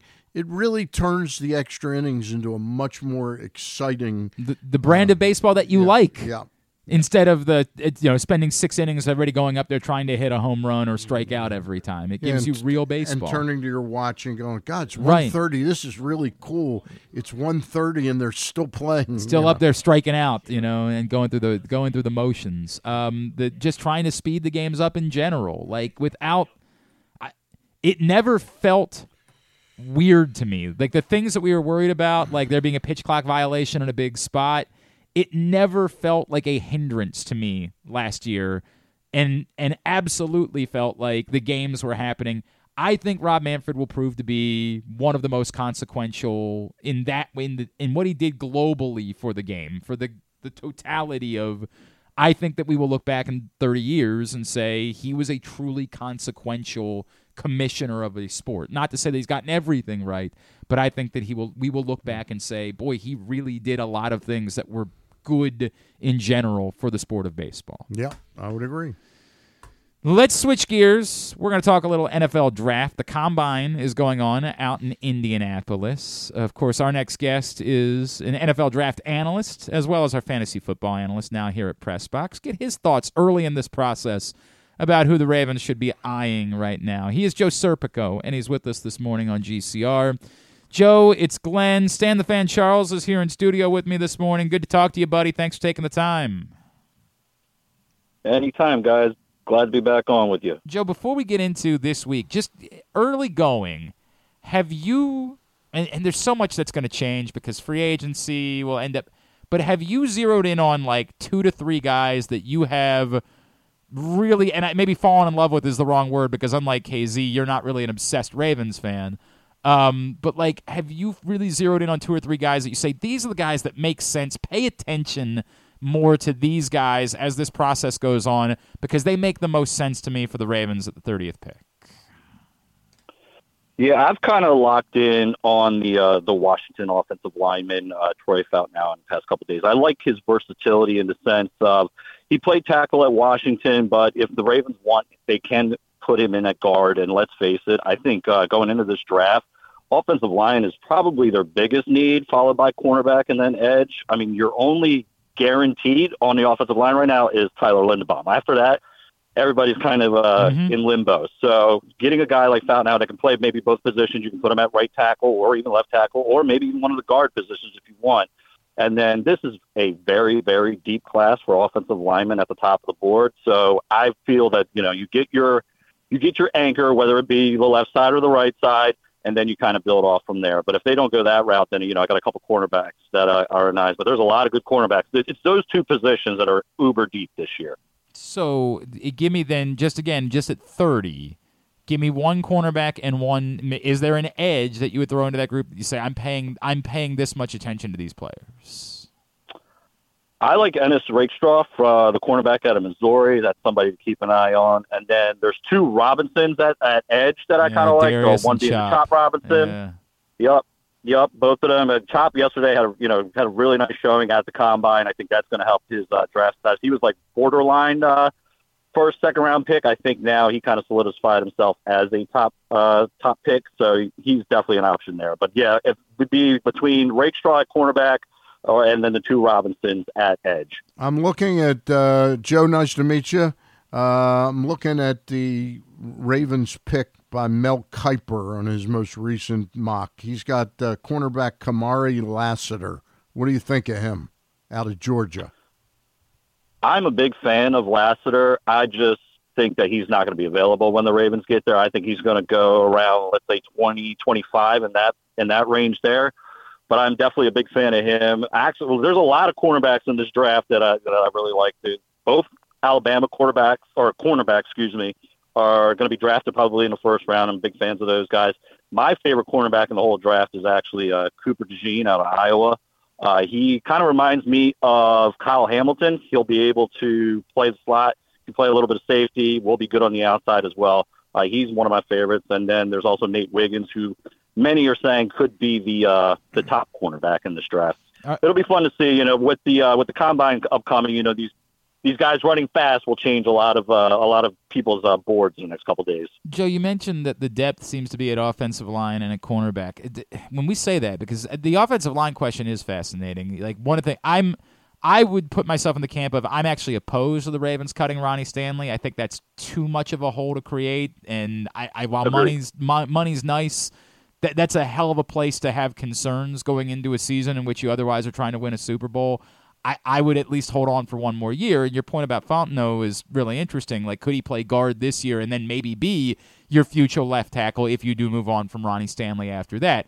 But I bring it up to say, are there more starters to be? Is this such a deep offensive line group that you could find a starting left guard, for example, in the second or in the third round of this draft? Yeah, there's a guard out of UConn that I'm really a big fan of, Christian Haynes. You might find him in the second or third rounds. I think he would be an ideal fit. If they decide to go truly interior lineman, let's say in that first round, another guy I got my eye on is Graham Burton out of Duke. I would love if they could somehow find a way to get Jackson Powers Johnson on the team, but he's more of a true center with Linderbaum already in the fold. It's hard to imagine him being in the mix. But another one that I got is Zach Zinter out of Michigan. There's going to be a lot of Michigan guys in this draft. Actually, it was like a draft record, 18 guys. And it's hard to imagine, John not walking away with at least one guy from Michigan. And I think Zinter is a guy you can keep an eye on there. Pressbox NFL draft analyst Joe Serpico is with us here on GCR. Joe, the biggest storylines, you mentioned that the workouts got underway and we've been, everybody's been raving about measurements and broad jumps and things like that. What are the biggest storylines to you that will still come out? Like the folks that have question marks related to the next couple of days, if people are really sitting around and just watching guys work out, that's how they're choosing to spend their weekend. I think the biggest one, and, it seems to be a conversation we have every year in Baltimore, but how are the wide receivers going to shape out? There's no chance the Ravens getting your Marvin Harrison, your Neighbors, Rome, but there's a couple guys that maybe, if they want to go wide receiver in the first round, there's a couple options there, but there's also some guys in, let's say, rounds 2 and 3 that I've kind of got my eye on, like Troy Franklin out of Oregon. I think somebody would be a nice fit. Xavier Leggett from South Carolina is somebody I'm really going to be keeping an eye on. If he runs well this weekend, I think he's going to skyrocket. He's right now, let's say, borderline second, third round pick, but if he runs well with his size, And then if he showcases that speed, I think he's going to shoot up draft board. So those are a couple guys I'm looking at receiver. As far as, the Ravens, let's say Matabika is most likely going to get locked up, but there was a couple of defensive linemen yesterday that really, really impressed me. And then the main thing is just these cornerbacks. They're so deep. There's 3 rounds worth of cornerbacks that could be, potential starters. That's why, even though it's a deep class of cornerbacks, I would say that, you get your offensive linemen out of the way first, and then try to find one of those guys in, let's say, round 2 or 3. Joe, I'm going to ask you a question about the number 1 pick. It seems everybody's almost unanimous that Caleb Williams is going to be the number 1 pick. How's that going to play out with the Bears? Are they going to make a trade before the draft to trade Fields? What's your thought on that? Yeah, all indications that that's going to be done relatively soon. They want to they kind of want to do Justin Fields right, let him get acclimated to his circumstance before the draft. The 2 teams you commonly hear him linked to are the Falcons, and then here in Baltimore, we're hoping not the Pittsburgh Steelers. I think that would actually be a really good fit for him. But yeah, all indications are that he's most likely on the go, and it kind of makes sense. You have this generational quarterback. We've been talking about Caleb Williams now for 2 years. Kind of reminds me of Trevor Lawrence a couple of years ago, Andrew Luck before that. When we're talking about a guy for over a year being the number 1 pick, and then when we get to that stage, it's just a no-brainer if you're the Bears. And then, there's the financial implications as well. It's a cheaper contract with Caleb Williams as opposed to paying Justin Fields, maybe not Lamar Jackson money, but you're going to have to pay him a good chunk of change if you want to keep him around. So I think it's just one of those circumstances where, it's cheaper. You may have a better quarterback. It's just one of those situations you just got to do it. All right, so the other position that's getting all the attention here in Baltimore, Joe, is running back, and there's a lot of smoke about the idea that the Ravens could be in on the higher end of the running back market, which seems crazy to me personally, but we know they're going to do something, and whether that something ends up being bringing back their own, or I feel like that most people say, well, why wouldn't you just keep drafting running backs? Like, why spend money? Just keep drafting these guys. Who of this group stands out the most to you, and where is the right place if the Ravens end up looking to the draft to add to their group of running backs? Again, the Michigan tie. Blake Corum is one of those guys that could be an obvious link with each other. Another one being Dylan Johnson, the running back out of Washington. But I don't think this is actually a very deep running back class, to be brutally honest with you, compared to years past. I am under the impression that they will get some, because there's just so many of them available in free agency, that they are going to add one in free agency. But I still wouldn't be surprised if, they do get somebody in, let's say the later rounds, your 5th and 6th round, somebody like a, Ray Davis out of Kentucky, or Isaiah Davis out of South Dakota State, Jalen Wright. He would be a nice player, but he reminds me too much of Keaton Mitchell. They need somebody that can kind of pound the ball a little bit. It doesn't necessarily have to be Gus Edwards type, but somebody that can get you those, those tough yards on a 1 yard to go situation. So there's some guys are going to add. If I had to guess, they'll get somebody in free agency. They'll add somebody in the draft as well. Just because we saw last year, running backs are a dime a dozen. Once you go down, you want to have as many as you can on your roster. No, I'm all for having like 4 running backs that you like on your roster in some capacity. I just don't think it makes sense to have one of them cost you $10 million a year when you're paying your quarterback. That just I don't think you can do that any longer. But we'll see. We'll see how it all plays out. All right, Joe Serpico, what kind of content are you going to be doing at PressBoxOnline.com? More draft coverage coming next week. I put out my top 10 in each position this past week, and then as follows Ravens mock draft. Next week, after the combine is done, there'll be my top 100 boards. Kind of just waiting to see how these guys go. There's definitely some guys shooting up the boards. And then it'll be mock drafts and player profiles and more mock drafts and more mock drafts. That's that time of the year. At Joe Serp as well on Twitter is how you follow him. Joe Serpico, appreciate you, man. We'll talk to you again as we get a little bit closer, all right? Absolutely, guys. Good talking to you. Thanks, Joe. Joe Serpico with us here on GCR as we are in the throes of NFL draft season.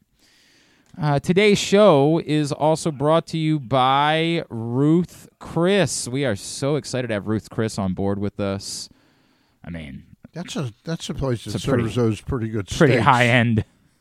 Jeez, we just Mrs. Clark and I just went to Ruth's Chris for Valentine's Day a couple weeks ago. Had ourselves a lovely evening. Recommend the zucchini fries when you're at Ruth's Chris. Absolutely delicious. Whether you're celebrating a special milestone, entertaining clients, or simply enjoying a night out, count on Ruth's Chris to deliver to you the finest steaks, the best service, and a level of hospitality that has made Ruth's Chris one of the most revered names in steak since 1965. Make your reservation now at ruthschris.com. Which location did you and Mrs. Clark? We went to the one out by you. We went to the Pikesville location and had a tremendous Valentine. We went the Saturday before Valentine's Day for our Valentine's Day dinner, and the service was top-notch. And we had delicious steaks. What do we have? We did oh, God, now I can't remember. I remember we did the zucchini fries. Wonderful. Like, that was the one. We got another. I think we just got asparagus was the other. I think we did asparagus and zucchini fries were our two sides. And we did an appetizer, and I want to say it was the tuna that we did as our appetizer. And it was off the chart as well. It was just a top-notch. She got a dessert. I'm not a dessert person. She got the chocolate. I think it was a chocolate lava cake of some sort, and it was wonderful. We had a wonderful, wonderful evening at Ruth's Chris. And when have you not had a wonder? If you go to Ruth's Chris, it's because you're getting a hell of a meal. That's the way that it's always been, and we are really excited about having Ruth's Chris on board with us. When we come back in, we're going to get a tidbit. We're going to get tubular. We're going to try to wind things down a little on time, so I might be able to get to the basketball game today. That's the plan. It's Glenn Clark Radio.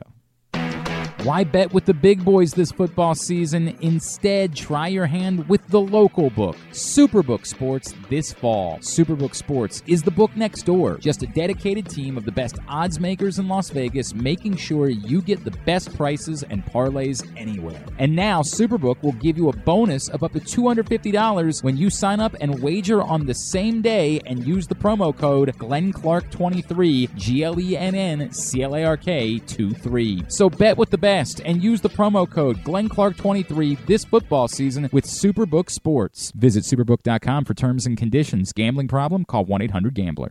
There's so much focus on sports betting these days, but I want to talk about an area that nobody wants to gamble on, where you choose to go out and spend your hard-earned dollars to eat. The Costas Inn is no gamble at all. The quality on their menu is outstanding, and the value is off the charts with a great and varied list of specials Monday through Friday. And the staples of the menu, whether it's salads, burgers, fish, they're all fantastic. And I haven't even mentioned the crabs or crab cakes yet. So check out the menu for yourself at CostasInn.com. When choosing a place to dine, never gamble on the food you put in your belly. The Costas Inn at 4100 North Point Boulevard, or call 410-477-1975 for reservations and your steamed crab orders. What company has the expertise to make your home healthier by purifying your air and killing all viruses, allergens, and bacteria? A.J. Michaels. Heating and Air Conditioning in Baltimore and Annapolis, ajmichaels.com.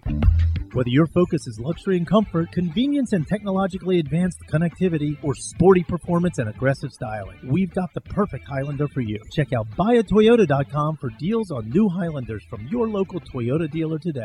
The ultimate fan experience awaits you at Sports and Social Maryland. See how we're raising the sports bar with our massive 100-foot media wall featuring 40 HD TVs and a 47-foot big screen. Bet on your favorite teams and this year's biggest events at the FanDuel Sportsbook while enjoying your favorite beers and cocktails, plus our delicious takes on bar food classics. Visit Sports and Social at Live Casino and Hotel Maryland at Arundel Mills. Must be 21. Gambling problem? Call 1-800-GAMBLER. Discover your next favorite beer crafted in the heart of Charm City. At Guilford Hall Brewery, we believe beer should be flavorful and easy to enjoy. Our meticulously crafted lagers and ales are derived from centuries-old European brewing traditions, a staple for both the seasoned beer aficionado or a novice hophead. Experience beer styles that dare to showcase the exceptionality of simplicity. Visit our restaurant and brewery at 1611 Guilford Avenue or view our menu and tap map online at guilfordhall.com. Guilford Hall Brewery, European tradition, Baltimore charm. The latest edition of Pressbox is available now, and on the cover we look at the promise of spring for the Baltimore Orioles as Todd Karpovich and others shine the light on the team's hopes to take the next step towards championship contention and what reinforcements could still be coming. Plus, Pressbox personalities offer suggestions to David Rubenstein about stewarding the franchise. Also inside, Bo Smolka on how the Ravens defense could evolve with new coordinator Zach Orr. And we meet lacrosse players from the men's and women's programs across the state. Pressbox is available for free at over 500 area locations, including 60 Royal Farm stores. And you can always find the entire edition as well as the best daily coverage of the O's, Ravens, and Terps at PressBoxOnline.com. Contrary to what some people believe, I actually like this guy when he sleeps. Glenn Clark, talking sports. If you missed it yesterday, Maryland basketball lost an assistant coach. Mike Jones is going to be the new head coach at Old Dominion, so there will be a job to be filled on Kevin Willard's staff. You think I should apply for that? I think it might job? be the time. I think it might be the moment. You've been building to this for years. And I think that, remember, the fact that you were a ball boy for the Bullets really, I think I hadn't thought about that. Put it on my resume. How many other candidates for the vacancy on Kevin Willard's staff will have that on their resume, Stan? I feel like that will have you stand out. How about the interview that I did with Lefty when he was eating his dinner and didn't stop eating? That's a great point. I mean, right? I interviewed Lefty Driesell while he was during eating. dinner, 100%. So I think there's a few things. By the way, someone you know told me, do you have a William the Refrigerator Perry story? Oh, yeah. I've never heard your William the Refrigerator Perry story, and someone suggested that I ask you about it. You'd like to hear it now? Well, if you want to, or we can wait till after the show if you don't. When we put out the Mets commemorative magazine, the Shea Stadium commemorative magazine, and the Yankee the same year, we did two separate magazines on the history of the two New York stadiums. We were very involved with a woman named Molly Ann Brasigliano, who is the autograph signing guru or queen of the New York area. Okay. And she would have these huge, where was WOR? What city is it? Secaucus. Oh, in Secaucus, New Jersey. She had a hotel there that housed these events, and hundreds and hundreds of people would come. And we were selling these magazines. And she also invited a few oddballs, so at this baseball signing, essentially, William Refrigerator Perry was there. She also had like a hockey player, that had played for the Rangers. Okay. There were a couple of stars. So anyway, and Refrigerator Perry's a pretty big guy. Yes. He's pretty intimidating. It's the reason why he was called. Is that why they called him? Yes, Refrigerator? the fridge. Yes. Okay. And I meet him at a bar. People are around the hotel bar. The hotel bar, and people are around all the people that work at the thing and other celebrities. And I'm talking to him, and I look at how massive he is. Okay, and this has got to be like around 2010, 11. What year was the last year Shea and Yankee Stadium? I thought it was more like 2009. Okay, it could have been 2009. Yeah. So, he's beyond his playing days. It wasn't like he was in playing shape. And I started looking at how big he was. And my wife used to work for the Rice Diet program, which was world-renowned as a weight loss clinic in Durham, North Carolina. Okay. And I would always mention it to certain celebrities that I knew were dealing with weight issues that I could get you in, like almost like a freebie. So I timidly, and he's telling me a little bit about some of the aches and pains he goes through, and I'm telling him about this program. And I said, if you'd like me to, work something, I'm sure Dr. Rosati, that'd be a big deal to have. Would be, right. Yeah. And by the way, they had people like, I'm not sharing this out. Ed Mulatalo went there. Really? Yeah. And Brian Dennehy went there. Okay. Years ago, Elvis. Legendary actor. Years ago, Elvis went there briefly. I had my one date with Tuesday Weld, who went there. Oh, okay. How about that? Don't tell Jane that. Yeah, look at you. I had a date. Look at you. Took her to the movies. Wow. Jane was back in Baltimore, and I was down there. That was big. I don't blame Anyway, she still looked good for 60. How about that? When I had my date with her. Anyway, I'm telling Refrigerator Perry about this, and all of a sudden, it's like a screw went loose. He goes, "Who the F do you think you are?" I mean, he's really intimidated when he gets pissed. He goes, "Who the hell do you think you are telling me I need to lose weight?" And, like, really? It's right, man. And he really would not. He goes, "Look at this guy here." Now he's telling everybody. He's telling me I'm fat, or something. Who the hell? And I'm using the word hell. Yeah, but it was really the F word. Yeah, sure. And sure. I'm telling you, he really was pissed. Were you nervous? Were you? I was slightly. Wow. I was slightly a little nervous. Wow. Well, that's not a fun story. I said, I guess Mr. It's Mr. Refrigerator. Right. I'm so sorry. I'm so sorry. I didn't mean it. You're in great shape. You scream like a woman. Yeah, right. I had never. It was very intimidating. I had never heard that story before. That is wild. Yeah. So he didn't join the clinic, is what you're saying? No, he did not. I was waiting for he was not interested. Like 2 hours later when nobody's still alive. He is. He's still with us. He's 61 years old. William. He was right, and I was wrong. Yeah. He didn't need that. He didn't need that. He's still alive. Dude, how dare you? I thought I was like sort of you were gonna save his offering life. something. What? You were gonna save his life. I was trying to save the guy's life. And the guy got, "Excuse me, Mr. Who do you think Refrigerator you are? Perry." Who do you think you are? By the way, 2008 was the last season for Yankee Stadium. That was it. And It was Shea that Stadium, season. 2008. Hey, we are really excited about the new Atman's Deli. Stan was telling you about it earlier in the show. If you're craving that classic New York deli experience, look no further than the new Atman's Deli in Baltimore's Harbor Point. Corned beef piled high, hand-rolled bagels, and something different, a bar. Atman's Harbor Point. Go to atmansdeli.com for daily specials. And if you use the promo code StanCharles23 or GlennClark23, they'll give you wait a minute, that's a different. Nothing at all. But you can. Who the hell do you think you are? That's what they'll say. Right. You can use those, however, at Superbook, and Tidbit is brought to you today by Superbook. You'll receive up to $250 in a same-day first bet match, win or lose. Superbook.com. Download the Superbook app. You can bet college baseball at Superbook. So like Maryland Bryant this weekend, you can go bet at Superbook. Maryland's going to kill Bryant. You would think. Although Maryland lost to somebody weird this week. I want to say like VCU. Yeah, was it? Like they ended up giving up 15 it was one of the Rams. runs. Was it I think it was Rhode VCU. Island? Okay, it was VCU. I think it was VCU. You're like, what? What is that? Today you could bet Mount St. Mary's Hoops against Canisius. They are 2-point dogs on the road. Get in. Superbook.com. Download the Superbook app. Use the code GlennClark23 or StanCharles23. Is that where Ryan Odoms is in basketball? Ryan Odom is at VCU. Yes, that's VCU. correct. Yep, he's at VCU. Are they the Commodores? No, the VCU is the Rams. The Rams, okay. The Vanderbilt's the Commodores. Yeah. Can we bet on NC State to beat Towson today? Oh, in baseball? I don't. I haven't looked, but I'll look. NC State's pretty good. I just saw these. There's a couple of new boosts that Superbook is offering.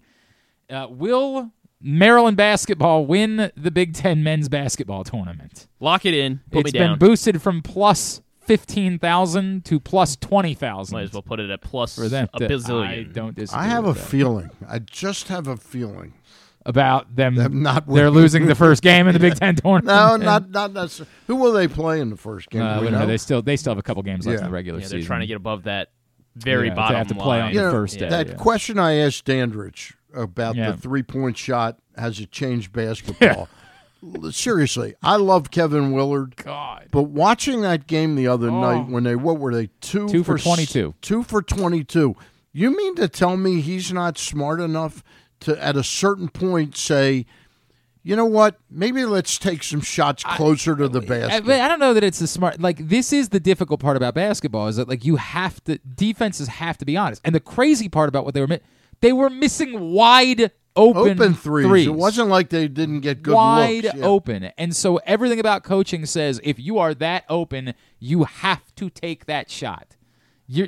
It's the way the basketball's supposed to be played. Except that you've played, how many games have they and played? you know 23 you're not, games. they're, You know you're not good at that. They're one of the 10 worst three-point shooting teams in the entire country. And you play defense like a banshee. I mean, you're playing really good defense.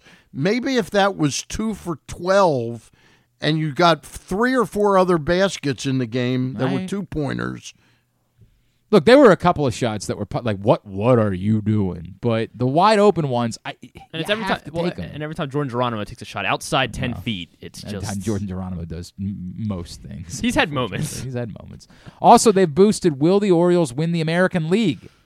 at Superbook. Now we're talking. It's a plus 550 in general, but they have boosted it for right now to plus 650 for the Orioles to win the AL and go to the World Series. So if you feel something about that, again, hop on Superbook.com, download the Superbook app. So if you put $10 on that, it would pay $65. Yes, correct. $65. So if that's speaking to you, use the code GlennClark23 or StanCharles23 when you sign up at Superbook.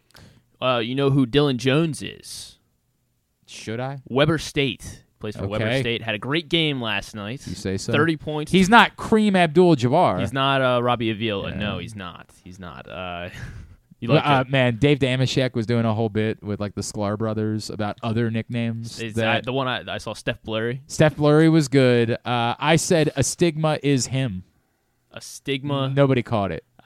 Astigmatism. That he wears glasses. Yeah. A stigma is him. We say that somebody is him. Okay. Yeah, that was stigma. Okay. I'm getting Now you're starting to figure it out and realize that it was good, and it was no sold by everybody. No sold in general. All right, enough out of you. He joined Earl, the Pearl Vision Center, was pretty good.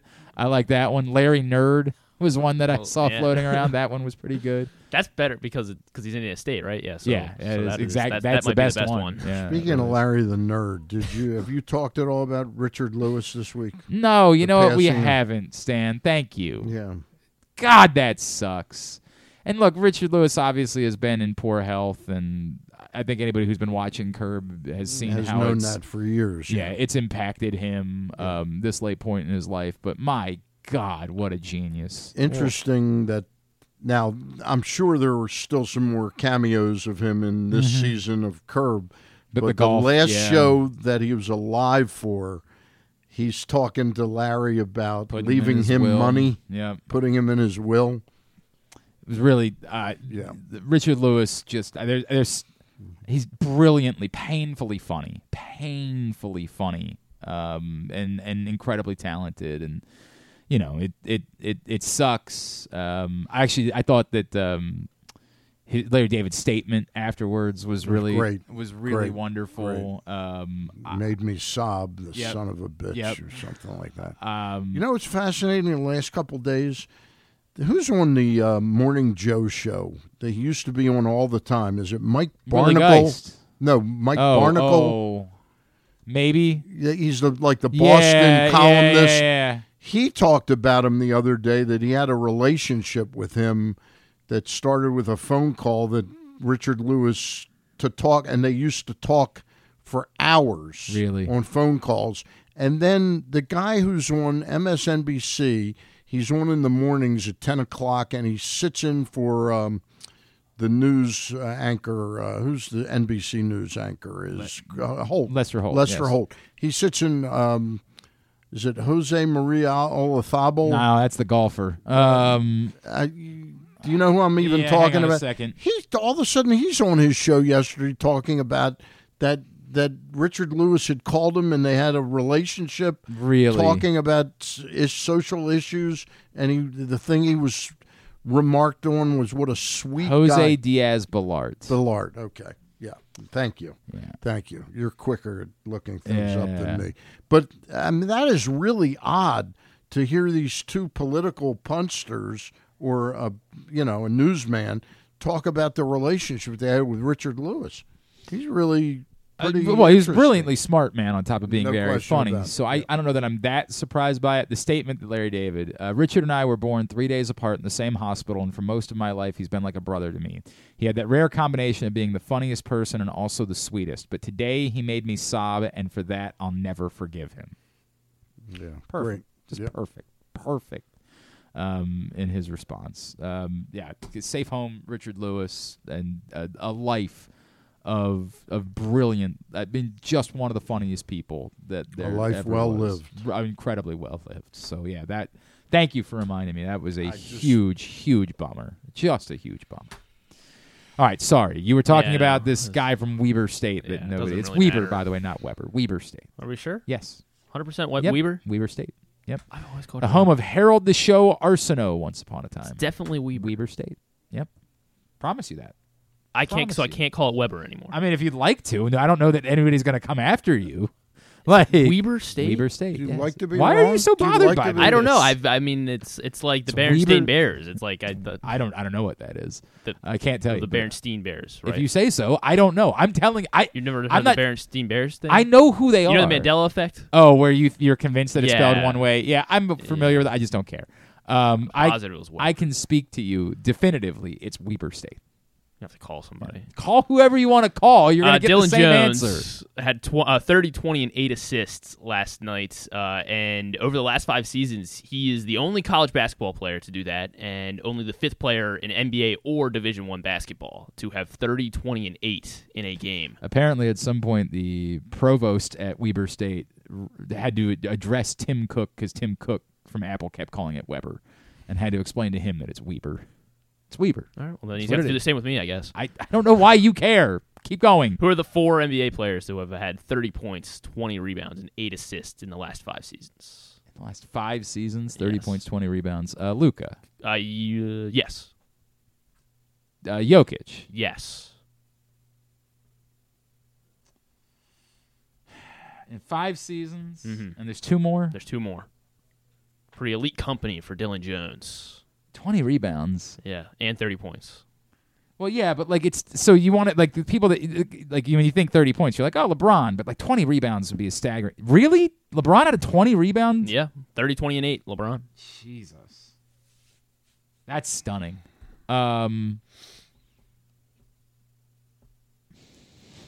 Embiid. No, not Embiid. Close. Close. Yeah. Close to Embiid because it's somebody else who plays in Philly? International, like an international player. That's what you came up with, close for Embiid? Yeah, well, I mean, he's close. Close. Another international player. Eastern Conference. Eastern Conference. Oh, Giannis. Yes. Yeah, okay, Giannis. sorry. Giannis, Luka, Jokic, and LeBron is who Dylan Jones joins over the last 5 seasons of basketball. Right, but he doesn't really. Dylan Jones did it at Weber State. It's not quite But it the hasn't same. been done by anyone else in I college understand basketball, that. like in the last I 5 get years. it. All right, fine. Is that the... I guess I could make that. LeBron also outscored with the Lakers, whoever they played 2 nights ago. He outscored the opposing team in the fourth quarter for Did I see there's some 18th controversy that maybe he had already passed 40,000 points and there was like an accounting error? That Really? like that somebody like a writer said I went back and looked at every point he and I'm pretty sure he's already surpassed 40,000 points. Like Dave McMenamin maybe said something like that. James breaks corner. How close? LeBron. I mean, everyone's acting like he has not hit it. No, yet, I know. right? That's the point. Officially, the 9 records points say, away. but I'm telling you, what's Dave? This is the Talia thing that we're. It's sort of like that. And you better not say that because they're gonna get mad at me. Okay, sorry. No active NBA player has. So it was the 18th time LeBron outscored the opponent in the fourth quarter alone. Yeah, all right, Dave in his McMenamin. career. New video. Join Kevin Nagandi on SportsCenter where I explained that LeBron James is actually coming into the night with 40,024 career points already by my calculations. So someone ignored like a 30-point game he had. I don't know. I didn't watch the video. I don't know what he's trying to say. 18th time that he has outscored the opponent in the fourth quarter by himself. That is most among active players. Oh, I mean, he was facing the Wizards, so like. Well, yeah. Oh, was this not the last yeah, I think night? it was 2 nights ago. Nights? It was Okay. 3 nights ago, All whatever right. it was. Yeah. It might have been a real the team. second most by an active player is 3. There's like 6 guys that have done this 3 times. I mean, so LeBron 18. I mean, yeah. And I guess you guys aren't going to like it, but he is going to be on. He's going to be on my list when you said your favorite. it's fine. It's your starting favorites. 5. I don't care who's your favorite. I don't care that. All And right, by the way, I'm also last- not trying to deny. Like, I don't think LeBron James is the greatest basketball player of all time, but I think he's in the conversation as the greatest basketball player of all time. Like, I don't think that's. He should be good. All right, for God's sake. Yeah, that's why I have not taken as much personal joy in watching LeBron James as I did in other guys. But I'm not trying to deny his great. It's not me like LeBron James sucks. Like, no, not at all. Go ahead. DeMar DeRozan. This will be my final 2. DeMar DeRozan last night scored. He played the entire game, 48 minutes, had 0 turnovers, 35 points, and 10 rebounds It is only the 7th time that this has been done in NBA history. 35 points, 10 rebounds, with no turnovers. And so they played the entire game, specific. 48-plus minutes. And that could be anybody. Like, there's no way. The other 6 are all in the Hall of Fame. Yeah, you're just trying to guess. Magic. No. Yeah, I guess this one would be tough. But just you should get them. No, Bird? not Bird. But we're just telling you, guess Hall of Famers. Oscar Robertson, Dominique Wilkins, Tim Duncan, Karl Malone, Kevin Garnett. Bobby Dandridge. No. Wes Unseld. Would be good, I guess. No. This is stupid. Dirk Nowitzki. Hakeem. Yes. Hey! Dirk. George Gervin. 2002. No, not sure. Not Hakeem Olajuwon. Jerry West. Elgin Baylor. No, sorry. Different. Got really excited. Not Elgin. Did I mention? Got really did excited. I mention a name? A bullet. There is a bullet on here. There's a bullet on. Elvin Hayes. Elvin Hayes. Yeah. That's why he said Elgin, and I was like, yeah. Oh, no. Got it. Elgin Baylor was one of them. No, he wasn't. Surprisingly, because he's on every other list. Kevin McHale. No. Larry Bird. No. Reggie Miller. There is a Celtic. There's a Celtic. Bill Kevin Russell. Garnett. No, not Kevin Garnett. Bill Russell. No, he played with Kevin Garnett. Played with Paul Pierce. Paul Pierce. Yes, in 2005 did this. Dwayne Wade. No, not Dwayne Wade. Oh, he's not in yet, is he? No, I guess not. Yeah, Pierce would be the most Dr. recent. J. No, not Dr. No, not Billy Dr. Cunningham. Not Alex. Billy Cunningham. Alex English. Yes, Alex English. Hey. In 1983. Great. It's only taken us 50 guesses. Just guessing as many Hall of Famers as I can think of. So we have David Robinson. 2 more, not David Robinson. Tom Heinsohn. No. Jerry West. No. Bob Pettit. No. Mitch Richmond. No. Rick Barry. Okay, so one. Chris Mullen. No. Chris Webber. No. Grant Hill. Tracy McGrady. Yes, Tracy Hey! McGrady. Also in 2005. Did it a month before Paul Pierce did. We still need one more. We do still need one more. Scottie Pippen. No. Michael Jordan. This is the right era. Right era. Isaiah Thomas. No. The right era. Yes. The right era. Era. Allen Iverson. No, not AI. Getting a statue. Is he? Yeah. Good for him. He won a lot of championships. Jason Kidd. Practice. Steve Nash. No, you're going a little too Hard for a point guard. to I not guess have Karl any guesses. Malone. A little before. Little before. I guess we're, What? You were hot. You were warmer with Isaiah Thomas and Scotty and Okay. MJ. Did I say Chris Mullen? Patrick Ewing? Not Chris Mullen. Yes, Patrick Ewing. Hey! There you go. Well done. DeMar DeRozan. Just kept naming all the good players, and we eventually got there. How about Alex that? English, Elvin Hayes, Patrick Ewing. Remember when I was going to try to get out of here early to go to a basketball game, and then we spent 5 I minutes said guessing no, basketball not players. so fast, my friend. Yeah, that's exactly. You very much Lee Corso'd me.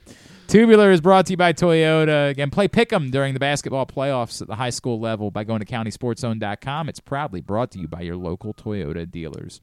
Here's what's coming up this weekend. I can't do all of it. Today, CIAA tournament semifinals, women's underway. They go throughout the day on ESPN+. Then the championships tomorrow, the women's championship on ESPN+ at 1, the men's championship on ESPNU at 4. Orioles Braves today. Tyler Wells, Bryce Elder. There's an audio broadcast if you're an MLB TV subscriber. And then, as we mentioned, tomorrow is on TV again on MASN for the Yankees and Orioles. Marcus Stroman, Cole Irvin. It's also on MLB Network if you're listening elsewhere. So you can check it out there. They'll be on the radio on Sunday for the Pirates game. I don't think we have pitchers for that one just yet. Tomorrow, Towson Wilmington, 2 o'clock on CBS Sports Network. Gotta have it. This is the winner gets the double bye. Lacrosse tomorrow, ESPN Plus, Loyola Colgate at noon, Navy BU at 1, Navy American Hoops tomorrow at 2 on ESPN Plus, NC Central Coppin Hoops at 4, Army Loyola Hoops at 5. ACC Network, so television for Hopkins, Virginia lacrosse tomorrow at 1 o'clock. Morgan's at home tomorrow against South Carolina State at 4:30. UMBC Towson lacrosse tomorrow, good local rivalry game. That's at noon on Flow Sports. Everything else can go to Glenn Clark Game's Radio. at Towson, right? At 12 noon? Correct. Exactly right.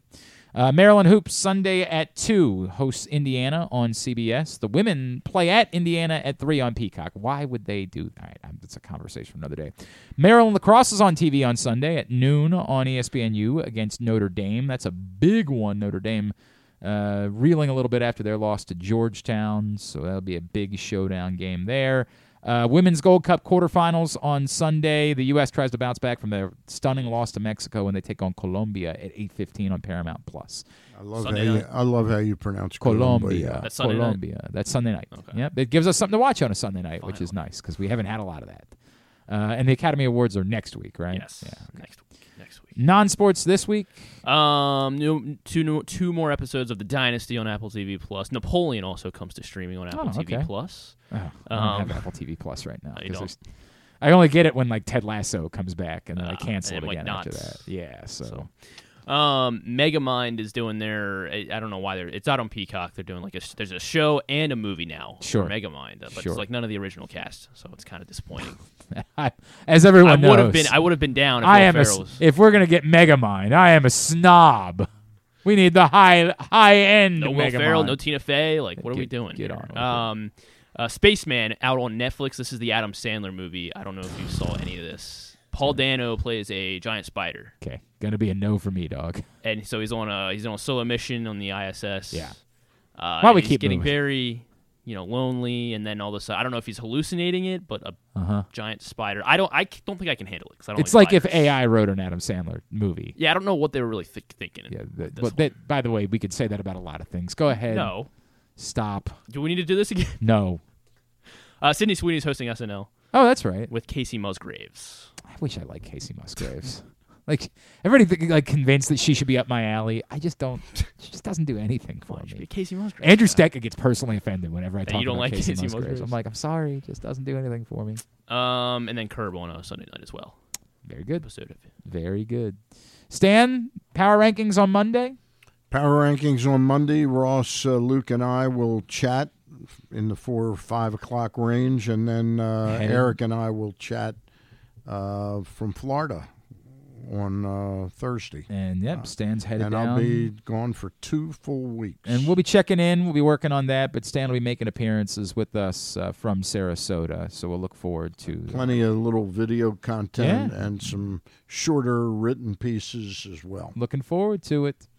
At Stan the Fan on Twitter is how you follow him. Thanks today to the great Bobby Dandridge. Thanks also to Joe Serpico. We'll get it up in the greatest hits section of the Oh, my God, it's so good. tab at GlennClarkRadio.com. Jim Callis is going to join us on Monday. That's the plan, yes, Jim Callis. He saw the Paul Skeens-Jackson Holiday matchup We had a chance to chat with Jackson Holiday as well. How about that? So we'll talk to Jim Callis on Monday's show and Stuff and Things. Don't forget the Bat Around tomorrow morning at 10 a.m., same locations. Thanks to everybody at PressBox, all of our great sponsors and partners, including Roos Chris, Atman's Deli, Live Casino and Hotel, Mother's North Grill, A.J. Michaels, Guilford Hall Brewery, Royal Farms, Costa Sin, Superbook Sports, Glory Days Grill, your local Toyota dealer, buyatoyota.com. Thanks to Griffin at Griffin_Bass. Follow us, Twitter, Instagram, and TikTok at Glenn Clark Radio. Have a great weekend. Go all the local teams. Go Towson basketball. Sure, much needed. Duke sucks.